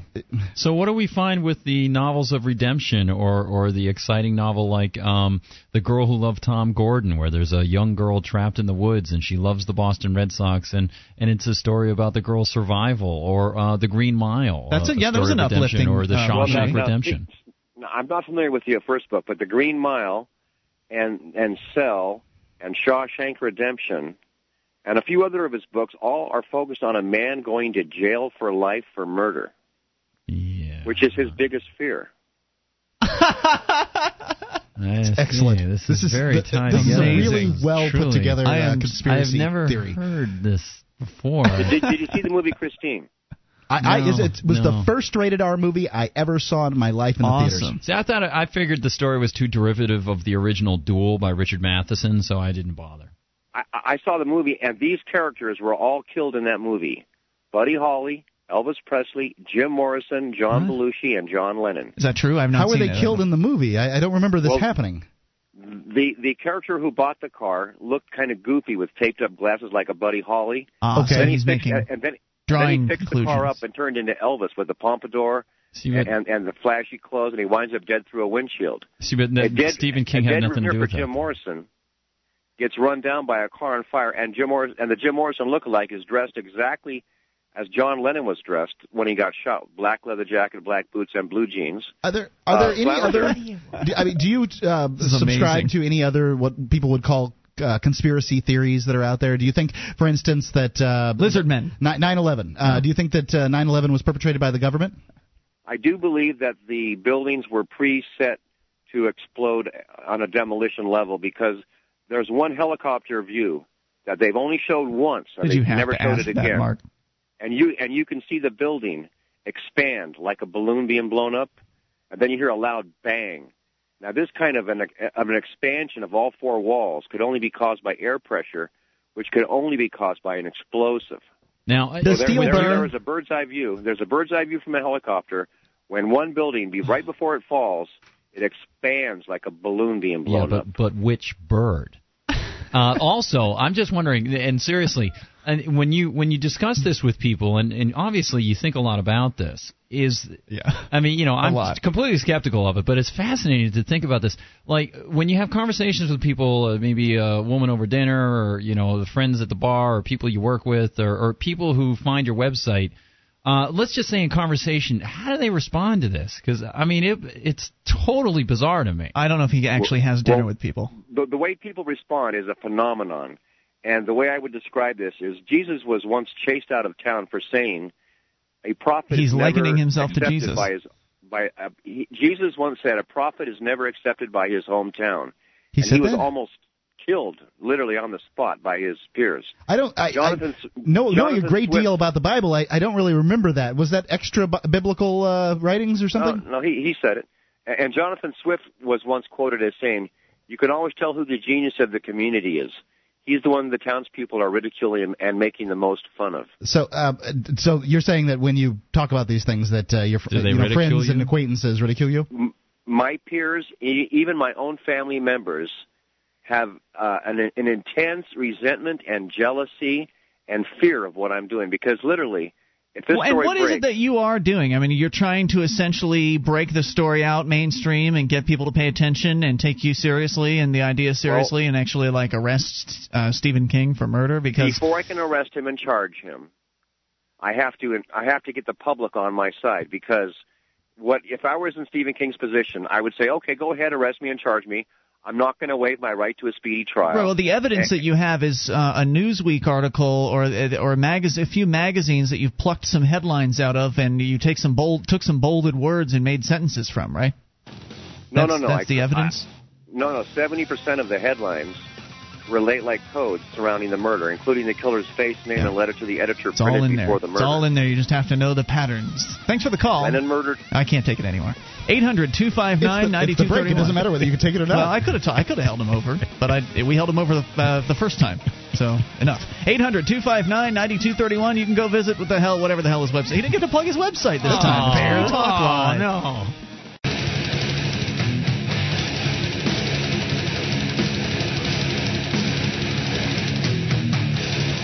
This is Free Talk Live. It's your show, and you can bring up anything toll-free, 800-259-9231, the SACL CAI toll-free line. It's Ian here with you. And Guard. And Mark. And you can join us on our website at freetalklive.com. All the features on the site are totally free, so enjoy those on us. Again, freetalklive.com, features including the bulletin board system with over 400,000 posts. There's a lot to talk about there. Serious issues to fun stuff. You'll find it all free over at bbs.freetalklive.com. Do you have a company that needs to try something new in the area of collections? SACL CAI does collections, early out billing, and they purchase charged-off receivables. SACL's employees are trained in resolving issues for your customers and treating them with respect. They know that not only do you want to collect your money, but you want to keep those clients too. It's SACL CAI, and you can see their banner at freetalklive.com. 800-259-9231. To your phone calls, we go to Jim in Illinois. Jim, you're on Free Talk Live with Ian Gardner and Mark. Hey, guys. Good talking to you again. What's on your mind, Jim? How you doing, Elvis? You know, I have a point or something I wanted to talk to you about, but if I could just digress for just a second here on two things. First of all, that guy before you, that nutcase, he was talking, he had these two letters from Stephen King and this other guy, they had him up on his site. Yeah. I just took a look at them. They look nothing alike. I mean, maybe if you had your glasses off and you glanced at passing, but you compare those two things. I mean, come on. How did you get his website? He didn't give it out this time. Did you remember it from Saturday? Yeah, I did. I actually listened to the podcast earlier today and wrote it down. What was the website again?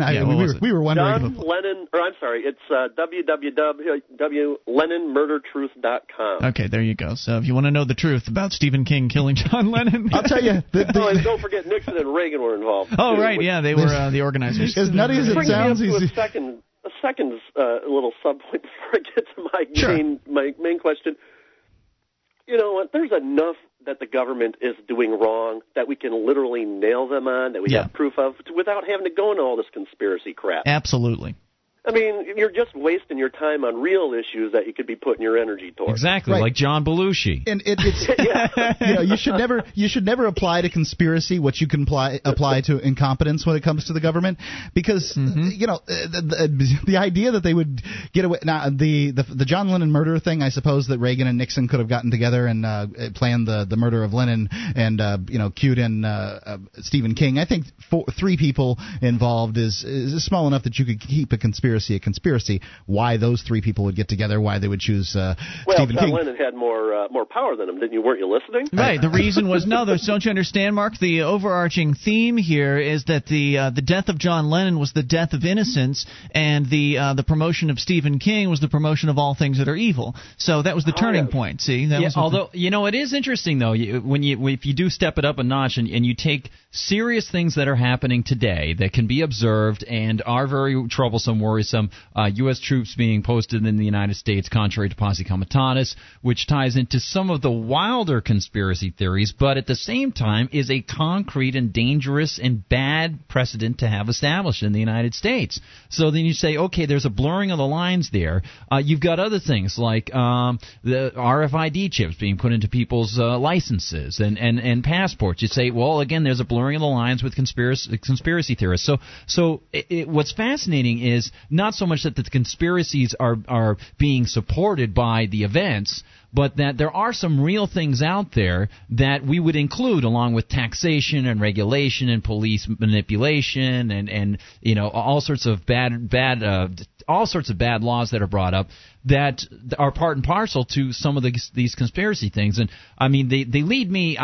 If it's a bad proposal, it's a bad proposal. That's the way I look at it. And I don't need a conspiracy to say to me, look, there are people who want to expand the purview of government, whether they have malicious intent or not.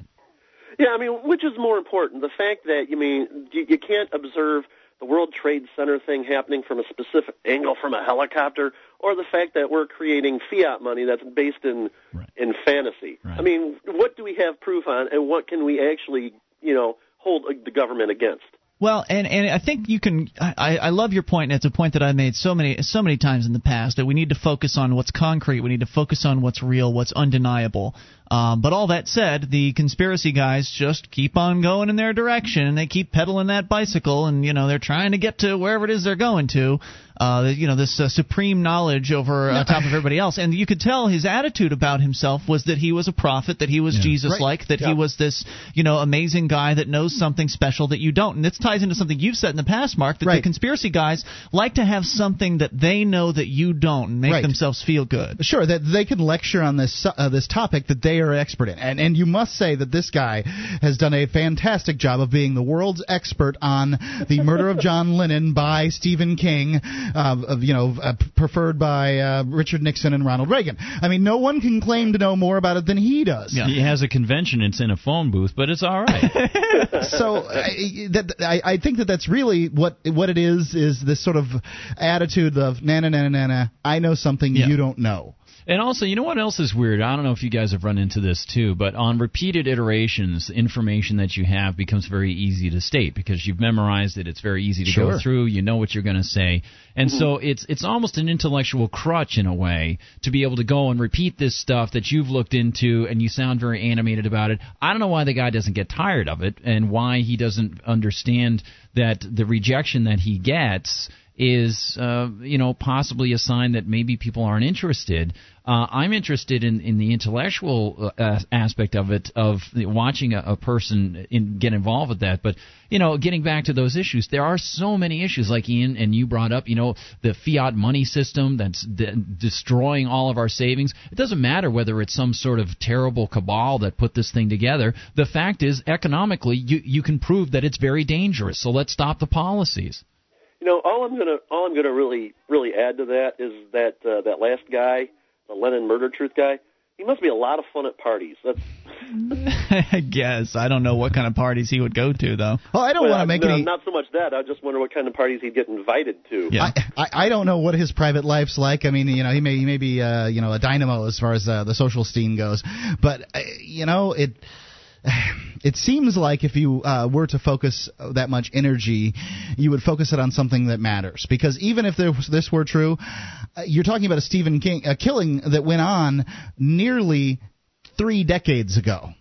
Right. So Stephen King, if he were to have murdered John Lennon, he would have been 30 years younger. You're talking about a man who's any of these cases where they get some guy 20, 30, 40 years later for a killing, you're not even incarcerating the killer. The same guy, yeah. It's a different man. You're incarcerating someone entirely different. And, so the chasing after of this nonsense it just doesn't make any sense to me on any level. Well, I wonder if Stephen King passed away tomorrow from a heart attack or something like that, would the guy continue on? Would he continue to press for the truth to come out? Stephen King would have been poisoned, to keep him, That's right. Quiet. Right, because on Saturday, you missed this, Carter, but on Saturday night when the guy originally called, he said that the time when Stephen King was clipped by a minivan, that was actually a failed government assassination attempt. Oh, God. That was the funniest doggone thing. In fact, that and what was the other guy? He was talking about the third age of Earth, the Shepherd's Chapel. Oh, yeah. Man, we've had some. It was a full moon. Both of those sections out from the podcast, and I am saving those for posterity. Thanks for that, dude. We appreciate the call, Jim, and glad to hear from you tonight. 800-259-9231. That's the SACL CAI toll-free line. We'll talk about a bumbling bureaucracy that apparently really blew it in Tennessee. We'll get to that here, and your calls as well at 800-259-9231. This is Free Talk Live. Hey, podcast listeners. I've been working with a couple of advertisers who have concerns about the ages of our podcast listenership. Generally, the younger the person, the more likely they are to fill out a survey. We need to counteract this trend. Please, take a moment to go to survey.freetalklive.com and let us know your age and sex. That's survey.freetalklive.com, especially if you're over 25.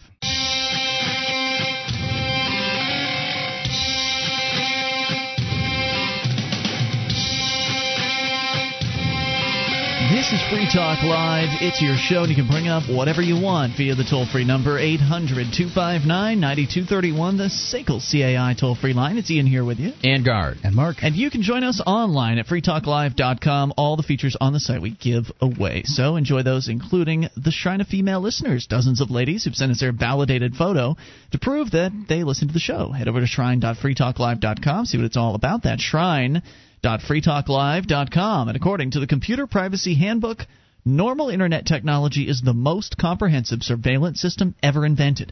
Put a stop to email snooping with an easy-to-use email alternative, privacyharbor.com, because normal email is not secure. That's privacyharbor.com. As we go to your phone calls, let's talk to Paula in Florida. You are on Free Talk Live. Hello, Paula. Yeah, hi, hon. Hey. There's something that you were talking about earlier with that gentleman about our Federal Reserve. Do you know who part of them is the Jesuits? They are also in control of our Federal Reserve too. Who? See, I thought that it was the Jesuits. I thought it was the Jews that had taken over the banks, not the Catholics. No, it's the Jesuits. Oh, okay. See, the papacy is the one that called for the New World Order. The papacy did. And who are the Jesuits? I'm sorry, I'm lost. Jesuits are a branch of part of the Catholic Church, part of the papacy. Oh, okay. So they're like in the Vatican City. They live there. Those people. Yeah. Not all. They have matter Jesuit of fact, schools. They want total control. Matter of fact, I don't know if you know the history or not, but they came after my cousin Andy Jackson because he took the money and gave it back to the country. And Andrew Jackson, seventh president of the United States. They have come after a lot of our presidents. They have poisoned some of them. Tyler Jefferson. So wait a minute. Harrison, so what's their goal? I mean, they total world domination? Yeah, that's what it's all about. Yeah. What's taking so long? Matter of fact, that was the reason that JFK was assassinated, because they wanted to control Vietnam in that area, and he said, "Hell no." Matter of fact, he came on CNN. I saw it myself not too long ago. CNN. Not CNN. C-SPAN. Anyway, they showed him talking to the church, and he said, "You are not going to control me. You're trying to control my office, and that's not going to happen." And Wait a minute. Hold on. C-SPAN didn't come around until the early 1990s or the late 80s. They just showed it recently. Oh, I see. You're saying they played some old footage. They had it filmed, yeah. Gotcha. And this is one reason why he was assassinated, because he got us out of Vietnam, because they wanted to control Vietnam. John Lennon? No. Paul, what do you think? I'm sorry, Paul. What do you think the chances are? We're getting our conspiracies mixed up here. What do you think the chances are that Stephen King assassinated John Lennon at the behest of Ronald Reagan and Richard Nixon in 1980? I don't know. I mean, I loved him, and I thought it was horrible what happened to him, and but they're going to answer for it. You know, I mean, there's a God above that sees everything, and he's going to take care of it. Why does everybody love John Lennon so much? I just have no connection. He was awesome. He really was. By the way, I was wrong about C-SPAN. They started in 1979. So yeah, well, there you have it. Anyway, I'll tell you, when this happened, I just cried. I mean, it just broke my heart. But anyway, the thing when what happened? Lennon got shot. Lennon got shot? Oh, okay. Yeah. Well, thanks, Paula, for the call. Heart. Appreciate hearing from you. Sorry to hear your heart was broken. 800-259-9231. She'd be enraged if she knew the truth. About Stephen King? Yeah. Enraged against the machine, obviously. I know. All right, unscreened call to the amp line. Who's this? You're on Free Talk Live. This is David from Lakeland, Florida. What's on your mind, David? You're on the air. You are on the air. Go ahead. Yeah, I have a question about. I know you guys aren't scientists, and I apologize if this question is a little too technical, but I understand that the scientific method is that you do some sort of experiment, whatever that is, and then you publish your methodology, whatever that is, and then other scientists can replicate that. I think that's part of the process. Yeah. Sounds like part of it. Well, you guys are a little bit wrong. See, the scientific method today is you have an agenda, and then a politician gives you money, and you get that money from taxpayers whether they like it or not, and then it's published all through the media to reach a particular goal. That's the new scientific method. So I just want to make sure you're all straight on that. Well, then I can't understand why you guys would have any faith in scientists at all. But we have some. Yeah, right. In that case, I think I'd prefer the Bible because the Bible isn't influenced by the government. That's pretty ludicrous. I mean, I think that the fact is that the Bible has been used by people in power against people out of power since its very inception. I mean, the fact is the Pentateuch, the first 5 books of the Bible were supposedly words written down, by Moses, as I recall, and he was the leader of the Jews. He was their president. He was their king, essentially. The Bible is a set of rules to keep people in line. And the fact is, what you said in the beginning is true. I mean, science, they do have to publish their methodology, and if it's not duplicable, then it's not good science. And people need to be able to duplicate the studies in order for them to have some validity and being accepted by the scientific community. So there's that level of check and balance that some old book just doesn't have. Yeah, okay. I didn't want to pull you off course. If that's the case, that's kind of my issue with science. I believe in science. I'm a big fan of what you just described and what I first suggested, that it's a certain methodology, and then you publish a methodology, and then that methodology is tested by other scientists. I believe in that. That makes sense to me. It does. It's got to be empirical, right? What I don't understand, though, is evolution or other origin of species, scientific origin of species theories. I don't really understand how that's possible. If I just like to see one methodology published that I could take into my little lab and repeat the experiment and come up with a new species. Well, that's why you don't have a law.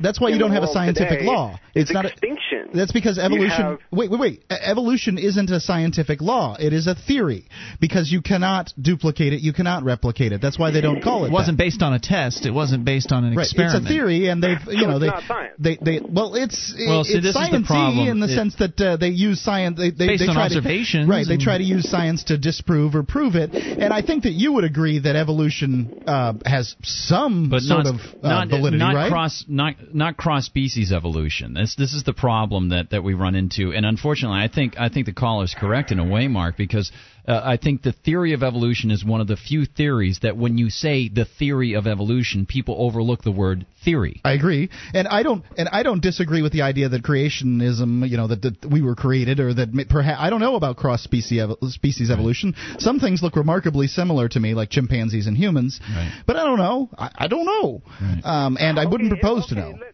Let's just take that. I don't know. Here's my problem. If evolution happens, fine. I have no problem with that. My problem is that scientists suggest, or I should say the prevailing scientific theory is that species evolved through by methods of evolution. I can't see how that's possible. Today, if we take a species, say jaguars, and we reduce that species through encroachments into their habitat, for example, by man, so that there are fewer and fewer jaguars. What happens is that the jaguars have a very small gene pool, and because they have a very small gene pool, they have more errors in replicating when they mate. They have more errors in replicating, and you have fewer viable jaguars, and eventually the species becomes extinct. Well, it's interesting. So there's fewer and fewer species. You don't get more and more species. There's another point. You get fewer and fewer. There's another point that I actually brought up with a really good guy around here. His name is Biker Bill, and he's an atheist. And I used to be very agnostic towards the atheistic side, but I had a conversation with a man a long time ago, triple black belt, older man, very, very well-spoken, always carried, just a fascinating guy. And I had started to think about the theory of evolution, and some of those same sort of questions came to my mind.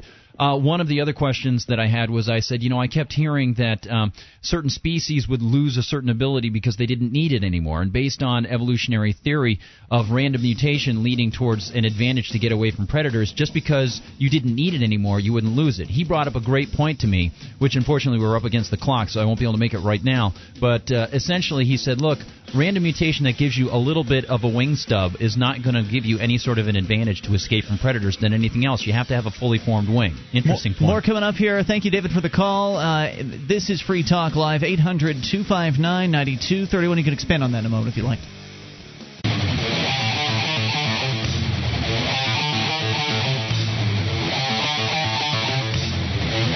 This is Free Talk Live. Only moments remain. Just enough time for your call if you make it now to 1-800-259-9231. That's the SACL CAI toll-free line. It is Ian here with you. And Guard. And Mark. And you can join us on our website at freetalklive.com. All the features on the site are completely free, so enjoy those on us. Again, that's freetalklive.com. And if you like the show and you want to help support Free Talk Live, you can learn how to promote the show. Help us get into more ears around the world. You can learn how over at promote.freetalklive.com. That is promote.freetalklive.com. The Institute for Humane Studies is now offering free seminars over spring break.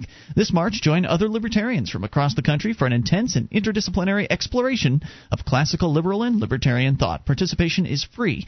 IHS provides housing and meals during the conference. You can apply now to attend a seminar at the University of California, Santa Cruz, March 7th through the 12th, and Emory University in Atlanta, March 14th through the 19th. Visit libertarianseminars.com for more information to get signed up. That's libertarianseminars.com. As we continue here with your phone calls. Gardner, did you want to expand, though, briefly on the point we were talking about evolution and I guess intelligent design or random mutation, science, and empiricism and so on. I was just going to say what was fascinating was I said this man I was talking to, his name is Grover Morrill, fascinating guy, and really, really insightful man, and he's probably in his 60s. Cool guy. So he brings up this subject when I'm talking about evolution. I said, I had this idea, and it didn't strike me that evolution, the theory, really seems to hold logically. It's not really based on any sort of empirical evidence. It's based on thought and logical analysis based on some observations of the way nature works within species. For example, you'll get dogs that can be bred through crossbreeding and so on of certain types, and you'll get a certain tiny little dog, but it's still a dog. And you'll get a certain type of finch that will have a longer beak on an island that gets flooded frequently because they have to be able to get under the water, be able to get their worms that they try to eat. So the shorter-beaked finches end up dying off, but it's still the finch. Or going elsewhere to eat. Yeah, this sort of thing. So he said, well, look, Guard, the theory is based on the idea that random genetic mutation will cause some gradual change. Remember, that's the key. The gradual change, and this gradual change will give you some sort of advantage over the others to escape from predators, which allows you to reproduce more than the ones that would get eaten by the predators. Okay. And I think the caller's point is very apt. When you have a smaller gene pool, you're less likely to have that species survive at all anyway. But, okay, so let's say there is some advantage to this. They reproduce more than the other ones. All right. He says, hence we get the idea that birds evolved from dinosaurs, because birds could eventually, fly, that sort of thing. He said, but look, why would a bird with a wing stub, some sort of a tiny little thing that gradually changes over the years, over the millennia, into a full-fledged wing? Because that's where the logic is. It's reliant on the belief that time through randomness will cause greater and greater growth, and this sends it in this direction through reproduction. It gets bigger and bigger and bigger. Which, if you look at it logically, it does not hold, because you'd have to have another random mutation in the same direction. It really doesn't hold. The Darwin's theory does not hold logically. So he said, why would a wing stub give you a greater advantage? You still can't fly with it. Yeah, it doesn't make sense to me. I've never really taken a hard position on this discussion. I just hear people out basically to see what they have to say, because I'm certainly no expert on either one, and it seems to me that there's with a wing stub, you'd be talking about growing a third pair of appendages on vertebrates. That would be an extraordinarily rare thing. Insects have 3 pairs of appendages. Vertebrates generally have 2. I suppose fish you could make some kind of argument for. However, I can see that it would be, I suppose, a nice long flat arm would help, forward appendage would help you escape from predators, but it seems like not much. Well, you have some to be people a darn say, long, darn flat arm. Well, then you get the idea of punctuated equilibrium, which is a term that they throw around, which is Certainly really just sort of a decorous term that means very little. Punctuated equilibrium is, you're right, the gradualness of it doesn't really hold water, so you get these little jumps. That's punctuated equilibrium, which is not evolution. That's just the way it is. That is massive genetic mutation giving in a you short something period of time. over a shorter period of time. From one generation to the next or something. Well, maybe, yeah. And the truth of it is, who the heck knows? But one thing's for sure. That's how I feel about it. That evolution as gradual evolution, it really doesn't stand up to logical analysis. I don't really know if this is really that much better of a conversation as far as productive than talking about Stephen John King Lennon. and John Lennon. Really, I mean, as far as the effect that the whatever the truth of this is or might have on our world today, you could argue that if science really understood how things happen, then they might be able to understand something in the future that could help us. I suppose. But some people would say, Ian, that by studying this, you're getting closer to a point where you could save your soul by believing in God. I don't know. Let's see what Johnson has to say on the amp line. Uh-oh. Hey, Johnson. Wait, hang on a second. We're having some trouble here. Okay, you're on. Go ahead. Okay. Hey, one way I think you could answer your question or your comments about the half wing is you could Google what good is half a wing. There's an article that specifically describes the argument that I guess your observant friend brought up, because there are many advantages to a wing, to a partial wing, and you're also ignoring the argument there is that it's expectation. You're expecting a wing to provide flight, and that's not what a partial wing is for. Good point. There are advantages to an appendage because it's not originally, a gradual change. When that thing first starts, it's not expected to provide flight. It's expected to provide other functionality, and that's not flight. And that was what was conferring the advantage. Yeah, so some people. Yeah, I was just going to say in conversations, and you bring up a great point, Johnson. In conversations I've had with Billy, said, look, it could give you gliding abilities. You can never really predict what particular abilities were advantageous at that point. Then one has to ask, where are the half a wings now? Chickens. Anyway, look, I'm sorry. Chickens are a man-bred item. I believe that the grouse is what you're referring to, and they fly pretty good. Anyway, there are plenty of flightless This is a great birds. conversation. It is. But what I wanted to bring up and mention about this is that the religious will you talked about cross-species evolution. And the problem with cross-species evolution as a term is that the religious will never acknowledge species that are blurring will never acknowledge animals that are blurring the lines between species, because the very concept of species, when you think about it, is a term created by human beings specifically to categorize animals by sort of an arbitrary set of rules that we made up, which means that any animals that are blurring those lines, platypus, certain other things, are not going to be acknowledged. They're going to be plumped into one category or another. So as soon as they start approaching that line, and if they cross that line, it's not going to be considered cross-species evolution. It's going to be considered, these are two different species of animal. Well, I think that if there were a lot more platypi, that one could make that argument a heck of a lot more effectively. There are actually a lot more animals like that. If you look them up, I mean, for example, Kirk Cameron, the guy Kirk Cameron, from, you think he's cross-species? I mean, he has some awfully curly hair, but I wouldn't call him a camel. No. He's one of these major religious guys who argues against evolution. Yes, he is. Poorly, from what I could tell. Well, that's because he was left behind. That's right. One of his arguments is for this. He's like, you never see a crocoduck.